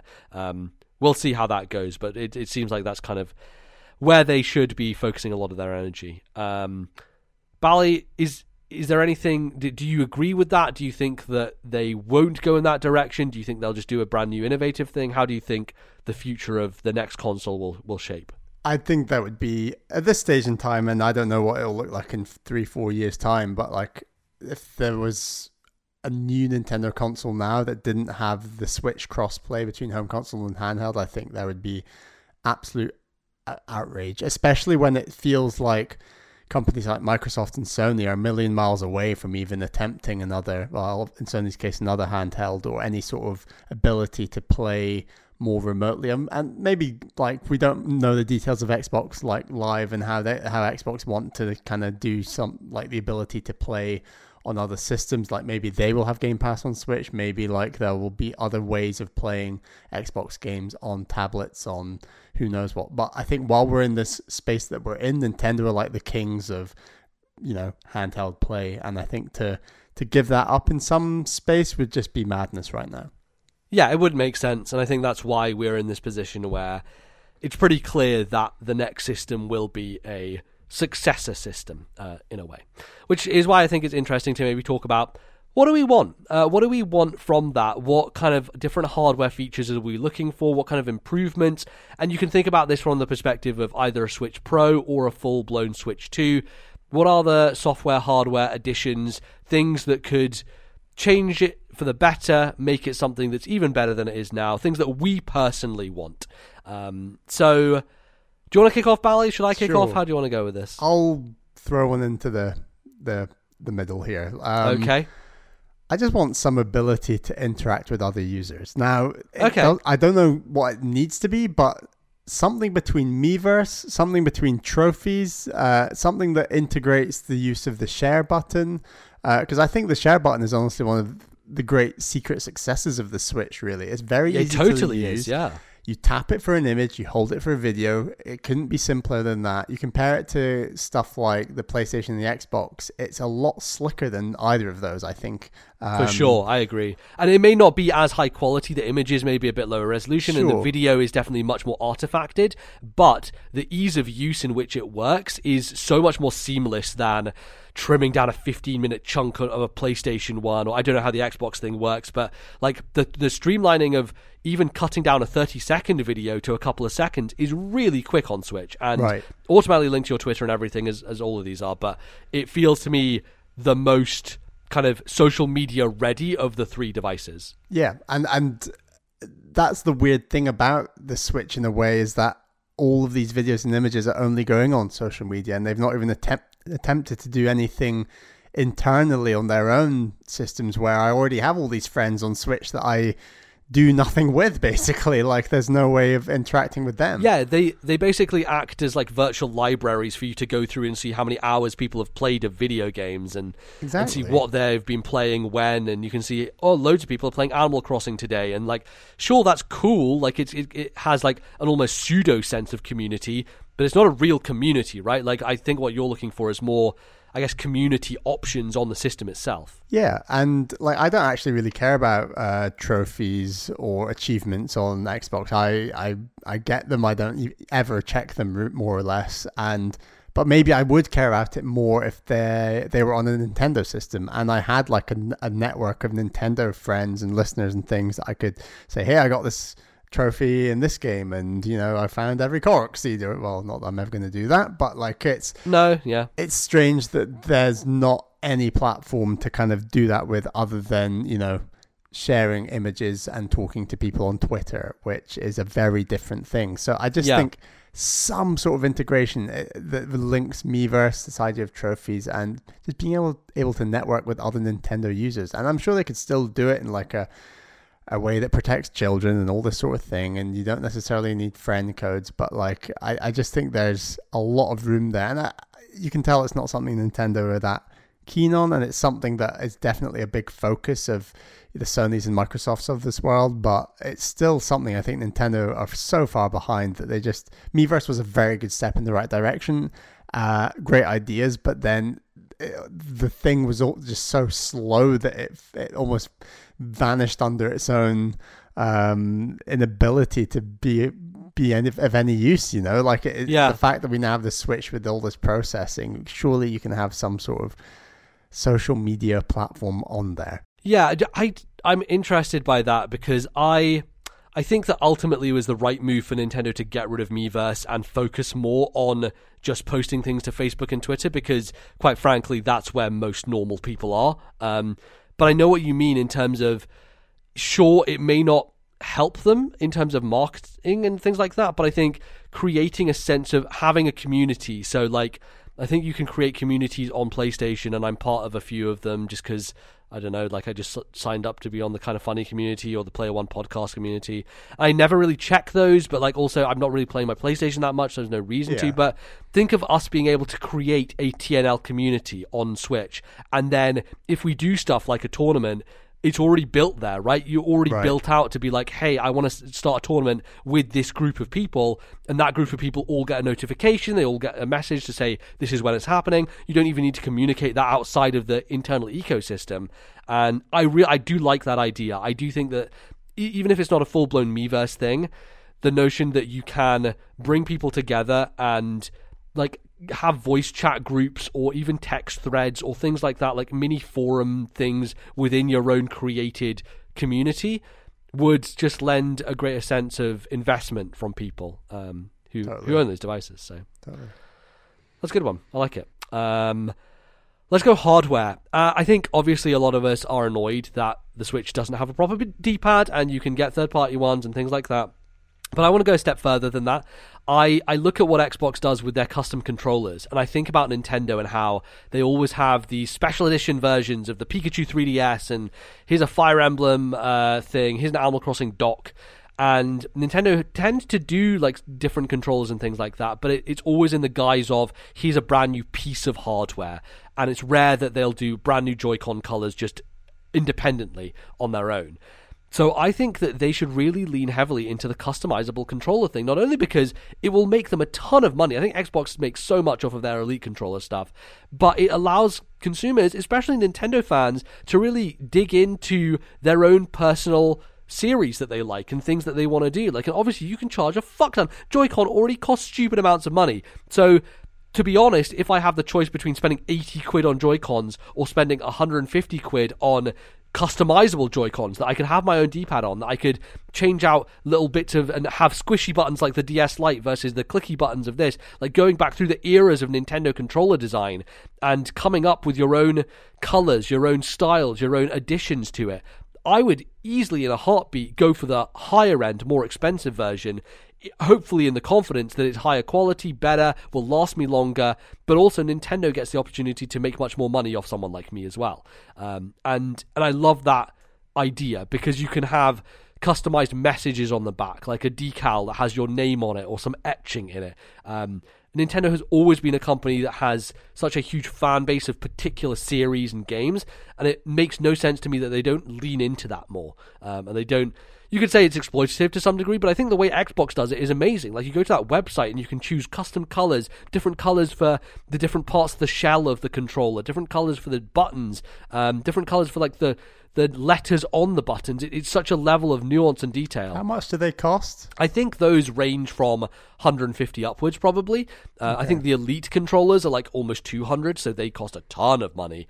But it just, for me, Nintendo have always had weird, interesting hardware, like special editions, and they've never gone just on the controller route, which I think would actually make them a lot more money. And they have like a wealth of hardcore fans, to use that inappropriate word, that just like would be willing to throw a lot of money at something like that. Like, I think gaming right now is teaching us that, like, when you have a group of fans who will throw money at things, then create more, like Amiibo, just create more of them, make more money off it, you know. And Nintendo were very much up for it with something like that. It seems mad that they weren't more up for it with these customizable options, as you say.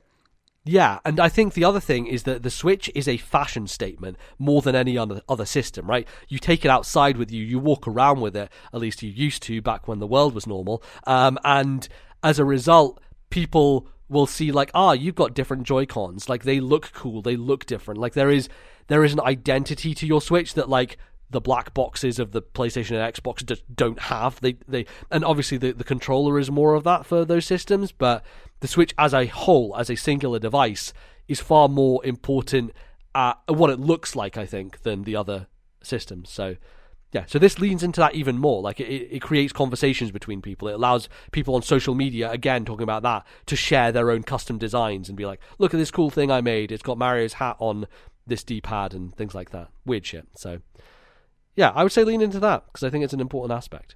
Bally, let's go back to you. This one is very unlikely, but I just think you have to look at it in terms of how much Nintendo respects their fans, their community that spend the most money on games. What I mean by that is talking about Nintendo Game Pass. Like, I think if you compare the companies, and if you think about how does Nintendo financially a successful company, I think it's more so to do with when fans buy maybe 2 games a year, 2 to 3, let's say 2 to 3 games a year. So that they'll jump on the Breath of the Wild, they'll jump on Animal Crossing. But I think that when you talk about the real hardcore, the people like us, MBZ, who are buying 20, 30, 40 games in a single year, I think that Xbox Game Pass is a way of adding real value and treating the customer with a huge amount of respect, rather than them spending a ton of money. They've got this fixed cost that gives them access to loads of games. So what I mean by that is just, I don't think Nintendo respects people like you and me, MBZ, who spend an absolute ton on loads of games. What do we get back for buying all these Nintendo games day one? Likewise, indies on the Nintendo eShop. All we get back is a little bit of credit. I don't feel like I'm rewarded much as a consumer of Nintendo's games by buying like so many, and I think that I get that. Also, like, you're buying the games because you want to play the games. Like the reward for spending the money is the game you buy, right? Like, but I see what you mean in terms of the value proposition for someone who plays a lot of these games. You're in a year, you're going to spend vast amounts more money on Nintendo than you are on another system, and maybe that's the point of why they don't change, right? Like, maybe that's why it doesn't make any financial sense. But that's what I mean, is I'd be interested in how much of their money comes from people like us who buy lots of games versus the people who buy 2 or 3 but fairly consistently every year. Because for them, they wouldn't want to sign up to a Game Pass equivalent, and Nintendo would still make a lot of money off them, like Animal Crossing buyers, Pokemon buyers, you know. but everyone who's buying all the games in between, like we often do, we don't have like an extra tier we can go to get a good deal, essentially. Like, and that's where I feel like Xbox Game Pass, if you want to be day one on every single first party title and you want to play all these other games, you're getting incredible value for like the £8 a month, like that I pay. So it's this way of saying, oh yeah, here's this not exclusive club, but we're saying, You've spent so much money on like our eShop and Nintendo games that we will reward you with, either access to all these things or, a bit more credit than we're getting. Because it just feels like we're getting a bit of a rough deal considering ultimately how loyal we are to that company and to that eShop and to that way of life, I just think that... Yeah, I see what you're saying. I think ultimately it comes down to we buy the games because we want to play the games, and I definitely understand that. I think the interesting thing about Game Pass and why it works for Xbox is because you don't really have that mentality for Microsoft, for a lot of people, right? It tends to be that they didn't have that many exclusives in the first place, and so that was an issue for them, and they're definitely building a library now. But I would argue that from Nintendo's perspective, they don't need to do this because the people who would buy 3 games a year, let's amortize that. That's $60 times 3. That's $180 a year.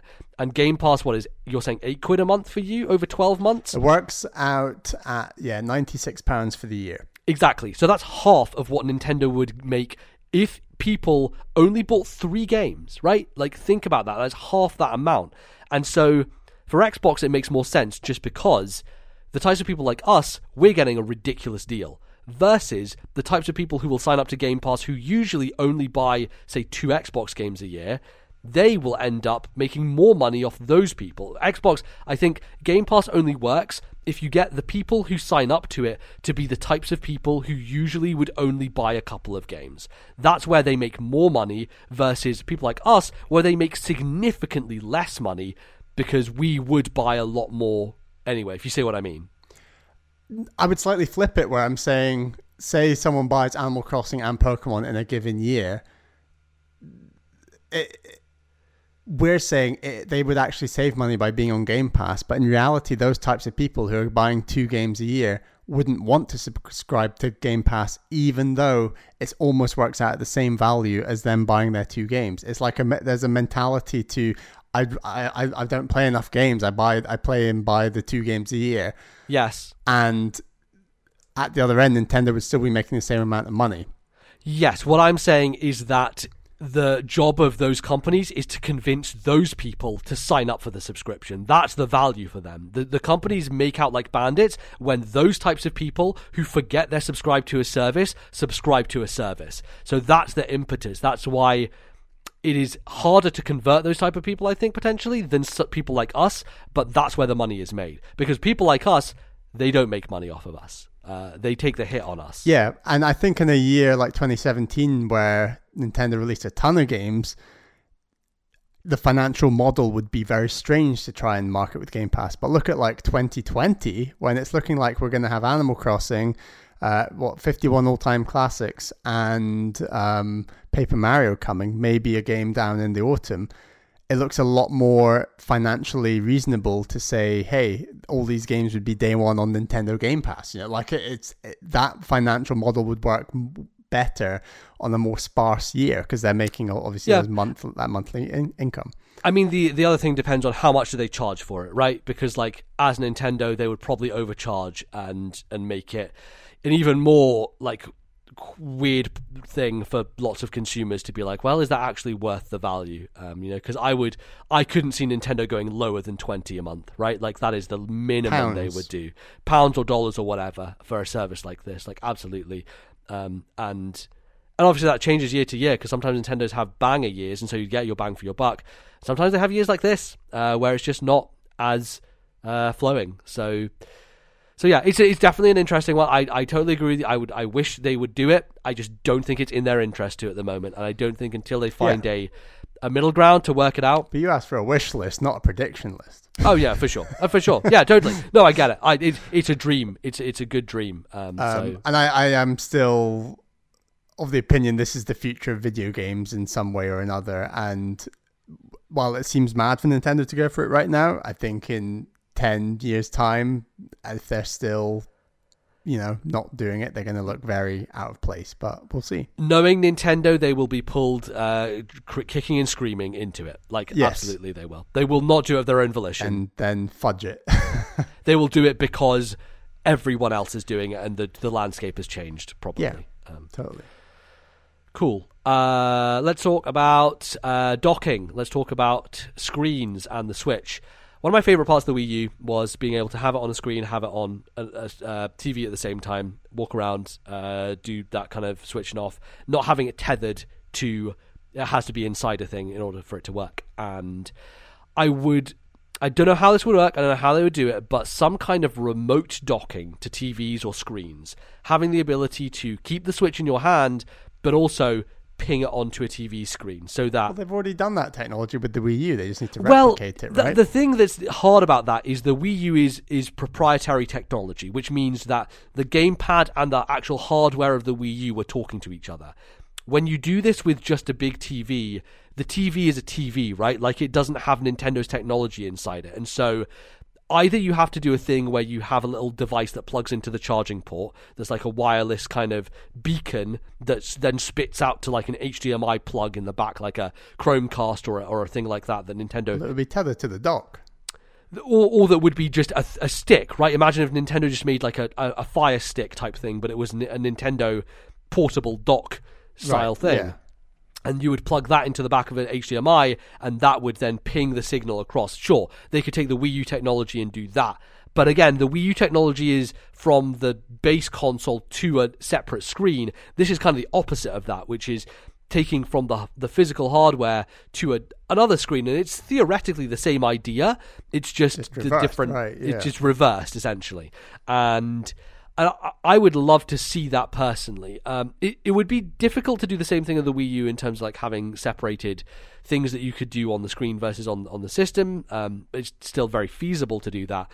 But I like the idea of not having to have it just sitting in a dock every time that you want to put it on a screen. Being able to take it around somebody's house and still keep it in your hand and use it as a de facto controller. It means that you don't have to carry a Pro Controller around with you, right? It means that you can just use it as a controller while still playing it on the big screen and still have it feel good. And I know that it would probably be a bit niche. It would probably not be a thing that a wider market would want necessarily. Yeah. But for me personally, I would love that flexibility, the way in which you could just ping it to any device, any screen. Then they could port Pikmin 3. Yeah, then they would actually get it to work, right? Exactly. The perfect... Then they can put that map in Zelda on the bottom screen, you know? Yeah. Bring the DSE shot back. So yeah, I don't know. What do you think, Bali? Is this... I love the idea. I agree. It's not like the commercial appeal is limited, but we've already talked about how much we love like Pikmin 3, Mario Maker on the Wii U, Nintendo Land. Like, these are just games that are just so unique to the Wii U that ports, in my view, will struggle and have struggled. I would argue with like Mario Maker 2. Like, it's just not the same experience. And yeah, I think the Wii U gets a lot of stick, but like that technology was kind of incredible, the way that it was actually tethered like digitally. Like it was really cool technology, and I don't think you see that technology really in other areas of life, you know, but no. I think it's really cool, and it's not like it's not wireless or Bluetooth. It's like beyond that. It's its own tether, which is really cool. And I would welcome this personally, as you say, like the Switch to go back to something like that, to be able to link handheld gaming with a TV. Yeah, and I don't think it has to be the Wii U. I think even if it was just mirroring the exact same screen, I would like that, because it's just a bit more convenient. And like, it's not that it's not convenient to drop it into a dock on a TV, but like, if you are off the couch, don't you? Yeah, but it's also like, think about traveling. Think about when you go to Japan for the third time and you want to play your Switch on your hotel room TV. You're going to have to pack the dock with you if you want to do that. Versus, what if you have a little dongle that you just bring with you and you can still play it on the TV, but you don't need to dump it into this dock every time. Like it removes a barrier for people. That's not a big barrier, right? But it's certainly, I think, if we're talking about the future of this concept, if this concept is going to evolve and become better, it's certainly, for me, one way in which it can become better. So, All right. Cool. Mine is back to the hardware. I'd like Nintendo to go back to the clamshell. Okay, all right. I think that there are issues with it. Like, you'd have to have something that you're able to like fit in the analog sticks, for example. But I think there is technology that would be able to do that. I think it's perfectly possible. And I also just, if you like look at a Switch screen, there's like these black bars around. And the same was the same on the 3DS and the DS, I believe. There's like black bars around. Yeah, it's bezel that just is with screens most of the time. You always have a bezel. And I think part of the reason those black bars are there on the Switch is like it's partly for protection. So like if you drop the Switch or whatever, it's gonna hit the black bar more so than having the screen right to the edge of the screen, as it were. I think if you have a clamshell design, the screen itself could take up much more real estate and go right to the edge, and then it's getting the added protection of being folded over in the clamshell. So it's still friendly, like kid friendly. They're not going to scuff it in the same way that apparently some kids have managed to scuff their Switches. And we have said like the Switch Lite, I guess, improves on a lot of these issues and seems a bit more durable, just from what I've heard. Not that I've ever held one. And that the original Switch with like its Joy-Cons and things isn't the most kid friendly. So bring back the clamshell, make that real estate a bit of the screen a bit larger, a bit bigger. And I just think it's a neat form factor that I would personally quite like. Yeah, the other aspect is scratching screens, which we've both run into, mainly through stupid stylus things. And it's another, like, if I was going to do a mini extra edition, I was like, just put a stylus in the new Switch. Give us a stylus Nintendo that actually works for this type of screen. That would be helpful. Not that a lot of games use it. Obviously, Mario Maker is really the only one. But it has resulted in some people scratching their screens, putting it in and out of the dock. That's a reported issue that people have had in the past. And so if you have a clamshell design and you're dropping it into a dock, you're not going to have that issue anymore, right? Like, it's closed and it goes in, and that is better. It just means you remove a potential point of failure from the machine. And yeah, with a screen as nice as the Switch's screen, protect it at all costs is my view, right? Like, make it as bulletproof as possible, and having a clamshell certainly does that. I think it's hard to visualize what that would look like, just because the idea of the Switch, and would you say it would have two screens, or would it just be like the top screen is like the Switch screen and the bottom part of it is more of just the controller part of it? The bottom part's more just a controller. It would still be a single screen. And when you look at like Nintendo's history of doing that, the only one I can think of is actually the SP, Game Boy Advance SP. Yes, you're right. Maybe one of the original Game & Watches, but I can't remember. But yeah, I think it would take some work with someone much more artistic than me to make it look sleek and sexy. But those engineers would have to, definitely put time into it. I think they can do it, and I just think it is more of it's a better form factor than the current Switch, which I think is quite delicate, and like I said, doesn't use as much real estate of the system itself for that screen. Yeah, it's very not Nintendo. I think part of the thing you run into with the clamshell is that it loses its hot, sexy appeal, right? To the millennial crowd, to like the younger people, of like, part of the success of the Switch, as shallow as it is how cool it looks as a device, right? Like, it's just a very, very cool device, and clamshell just kind of, it doesn't have that same wide appeal, I think. Or even if it's just a skew, for the people like us who don't care as much about the design, it's just we care more about function. I think it has a functional appeal to the clamshell. Yeah, I agree for sure. Cool. My last one then is, it's all about the cloud, baby. So there is a way in which you can manipulate accounts on Switch, and you can have a Switch Lite working with a Switch regular, but it's just not good, and it's not well implemented, and it's really tricky to figure out how it even works, and you have to look up guides, and it's not smooth. We really just need to get, and I think this is more from the perspective of the entire games industry, we need to get to a place where every game talks to each other and every game has save data transfers between whatever systems you're playing it on. I would love to be in a future where I'm playing Slay the Spire on my PC, I hop on the bus, I pick up the same game exactly where I was on my Switch, I come home, I go to my friend's house, they're playing it on PS4, I jump into my save on PS4 and show them what's going on.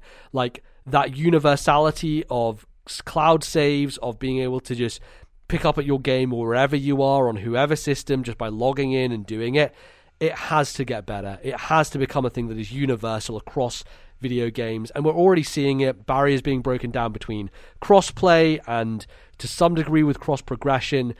But like, this generation, I think, has taught me that we've started to break down those barriers.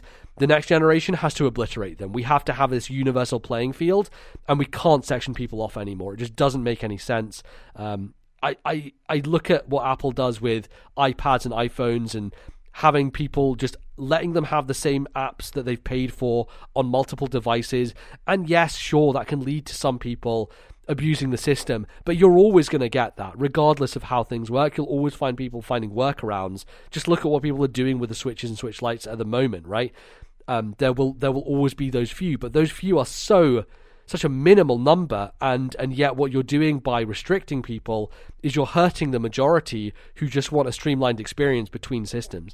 I'll tell you, like, I would have probably had a Switch Lite maybe by this point if it was easier to do stuff like that, because then you can just leave your main Switch at home and leave it there all the time, and your Switch Lite just picks up on your progress without any problem. It would be great, yeah.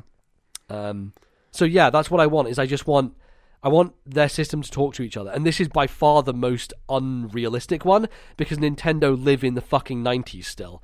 And they just don't understand this is the kind of accessibility that people want from their devices in the modern era. And Apple were very smart to get on that early. It's one of the few things I don't praise Apple a lot, because I think that they overprice their garbage products, but they do have synchronicity, and their products do talk to each other in a way that is beyond anything Nintendo does, and in a lot of ways beyond what the other console manufacturers do as well. I think one of the first steps with what you're suggesting is that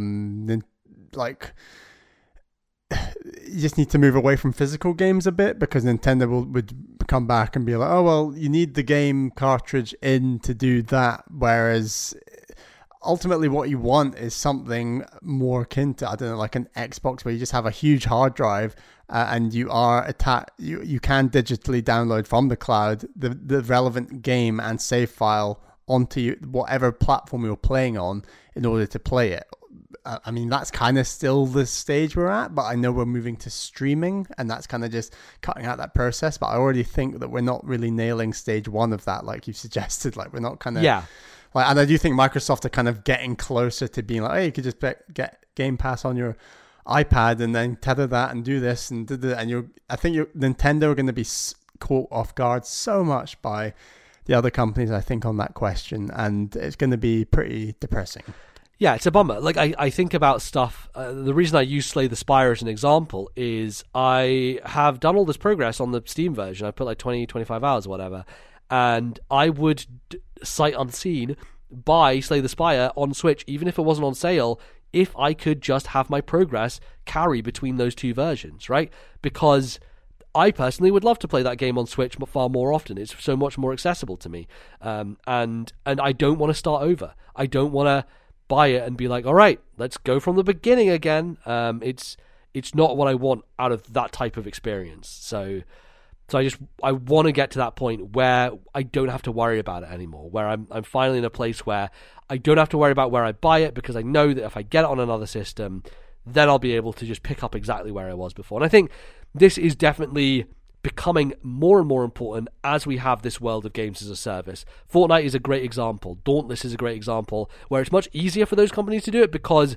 they're built on an online infrastructure in the first place, and so they have all of your data, all of your progress on their servers, on their kind of online account system, versus something like Slay the Spire. It's a single-player game. It's much harder for a company like Megacrit to build that architecture, especially because they're an independent developer. So that's why it behooves all the bigger companies to make these more sweeping changes so that it's not just on an individual level that they have to do all the legwork to get it all working. It's that it's on a universal system-wide level that you can kind of make everything work. So again, that's pie in the sky. That's probably not going to happen in at least another 2 generations, I would say. But I would say we are getting there, and hopefully we'll get there sooner rather than later. Yeah. Cool. Any other smaller things or any little bits? Obviously, smaller ones are stuff like, can we just have an activity log? Please? Yeah, I know. I mean, just like the 3DS one. Here's another one. Can we just have Joy-Cons that work? That'd be a good one. Hey, yeah. And I am a little concerned about horsepower disparity and kind of ever since the failure of the Wii U, we are now in this. The Nintendo are out of kilter with the other systems, and I do worry that you might see more and more indies that use more and more horsepower that just think it's even, and I don't know enough about video game development, but my presumption is that the larger the disparity, the more effort it is to make the port. So I'm worried that it becomes a greater and greater effort to port to Switch, but because of the other systems. So if that affects, I think that will affect Nintendo in terms of third parties in any case, but I think what's maybe more important is Nintendo and indies, where indies might suddenly think, hey, you know what? These other systems, they're a lot easier to develop for. We can develop our game for both of those systems, and then, you have to make a separate port for Switch. I do worry about that disparity, although it's a very simplistic thing to worry about. Yeah, it makes sense, though, because we are going to get this point in the generation where Nintendo are halfway through their life cycle, but we're rebooting the other systems. So, yeah, it's a thing to be concerned about, but I don't think to be too concerned about, because really, like, how many of those big games were coming to Nintendo in the first place? Yeah, and I think the biggest indies that I'm into over the last few years haven't pushed the hardware at all. When you look at like Wargroove, Celeste, those are maybe two of my favorite indies on Switch that I think that picks a lot. You got nothing to worry about. Yeah, totally. It does depend. And then you have like something like Kena Bridge of Spirits, which is a PlayStation thing, but I don't know, I would class that maybe as an indie to some degree. I don't know how big that studio is, but like that certainly couldn't run perfectly on Switch. They could attempt it, but like don't see it would do that well. So yeah, as games become bigger like that and become much more harder to put on weaker systems, it will behoove them to move forward. I'm sure they will. I'm sure they'll do a bit of an upgrade, probably not that beefy, because knowing Nintendo, that's not their priority, but hopefully enough to close the gap a little bit. So yeah, cool. I think that does it probably for us in terms of discussing things. I hope that the future is good for the next hardware iteration, and I'm sure they're working on it right now. That kind of tends to be the case with companies, is they put out a system, they straight away start working on the next one, right? Like it's almost they have to think about the future as the present is happening, which is really interesting. I was going to say, I also think we're going to get like an iteration and then a next system. Like I think we're going to get a DSi equivalent and then a 3DS. I think we're probably going to get both, and one's going to probably be in the next 2 years, and then the other one's probably 4 or 5 years. Yeah, probably. So we'll see how it goes. That's going to close us out for the show today. Thanks everyone for sticking around, listening to us as we ramble about video games and Nintendo. You can hear us do more of that. Of course, if you want some different stuff, then go to our Patreon, as we already discussed at the start of the show. We're making changes, got a new show going on over there, and the first episode will be out a week after this, so you can go do that $1 tier and you'll get a bunch of stuff, and then obviously $2, $5, $10, you got different things as you go through, and it will all be laid out on our Patreon so you can read in more detail. If we didn't give you enough specifics here, you can find that at patreon.com/thisnintendolive. And Bally, we would like to thank some of our patrons. Yes, thank you to our $10 tier patrons. They are Atari Alex, Thomas, Matthew, and my fiancée Caroline. Thank you for your support. And yeah, thank you also to all of our other patrons. I know we're shifting these tiers, but hopefully you'll like our new show, our new tiers. Yeah. And we kind of came at it with the approach of everyone who's already a patron is getting what they got before plus more, right? So I think that's hopefully going to benefit everybody. Yeah, and I look forward to like that interactivity of kind of like having these polls for segments and seeing where that goes, so everyone can have a kind of a stake in what we're talking about on the show. Absolutely. Look forward to it. Great. You can find us all over the place. We're both on Twitter. You can find our podcast Twitter account at TNL Podcast, and you can follow that for links to the YouTube channel, which now goes up same time as the regular audio feed, and also our Discord, where we do fun stuff like Smash Brothers tournaments, which we're going to be doing one of those. And obviously you can follow me individually at Lord NBZ, where I'm posting about how I was getting through the final chapters of Wheel of Time, and I finally did it yesterday. What are you going to do now? I don't know. I think I'm hopping back into Stormlight. I'm going to read Stormlight 3 before Rhythm of War comes out at the end of this year. Very excited for that. I've got to catch up on a bunch of series. I want to read the rest of Gentlemen Bastards. I've got to get into the First Law trilogy. Bally, it's an endless world. I think about the fantasy books I'm reading in the same way as I think about what if I discovered Nintendo for the first time today and I could just play all the amazing games that have existed throughout history. That's how I feel right now with fantasy books. It is a fucking just embarrassment of riches, and I am so fucking stoked about it. So yeah, it's pretty fucking cool. Bally, where can they find you on Twitter? I'm on Twitter at Ballyman91. That's BALLYMAN 91. I haven't been reading as many fantasy books as you. No, in fact, zero. In fact, zero. But yeah, the next Star Wars one, I really enjoyed that one. Yeah, so yeah. We'll get on that again. But yeah, great. Just been tweeting about other stuff really. Absolutely. Cool. You can find the show in various places. We're on Spotify, we're on Stitcher, we're on Alexa, we're on all those places. You can tell devices now to play our show, and they will mainly do it for the most part, so that's cool. And yeah, remember we've got our backlog club coming up on Nintendogs plus Cats, and again we'll get a date pinned down for exactly when we're going to talk about it, but go into the Discord, chat about it there, send us emails about Nintendogs plus Cats if you had experiences when it came out, if you're having experiences now playing it as we play it as well.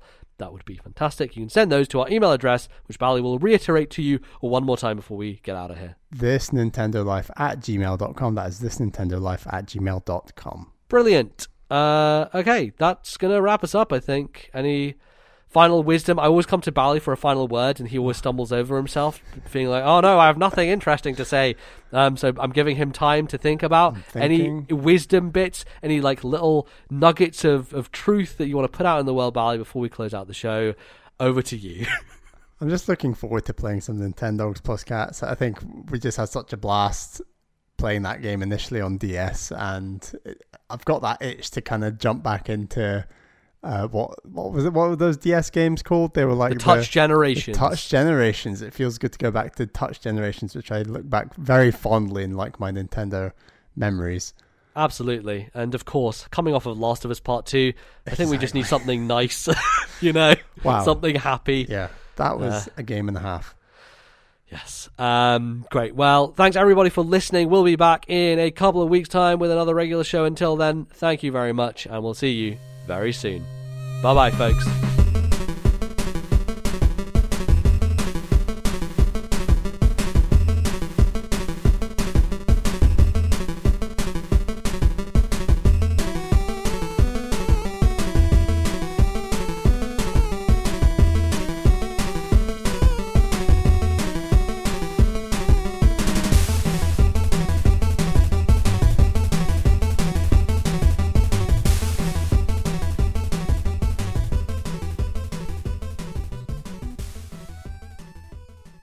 The musical interludes used on today's show were Captain All the Swashbucklers' Adventures Across the Seven Seas from Phoenix Wright, Ace Attorney Dual Destinies, copyright Capcom 2013, and Surprise Attack from Ninjala, copyright Gung Ho 2020.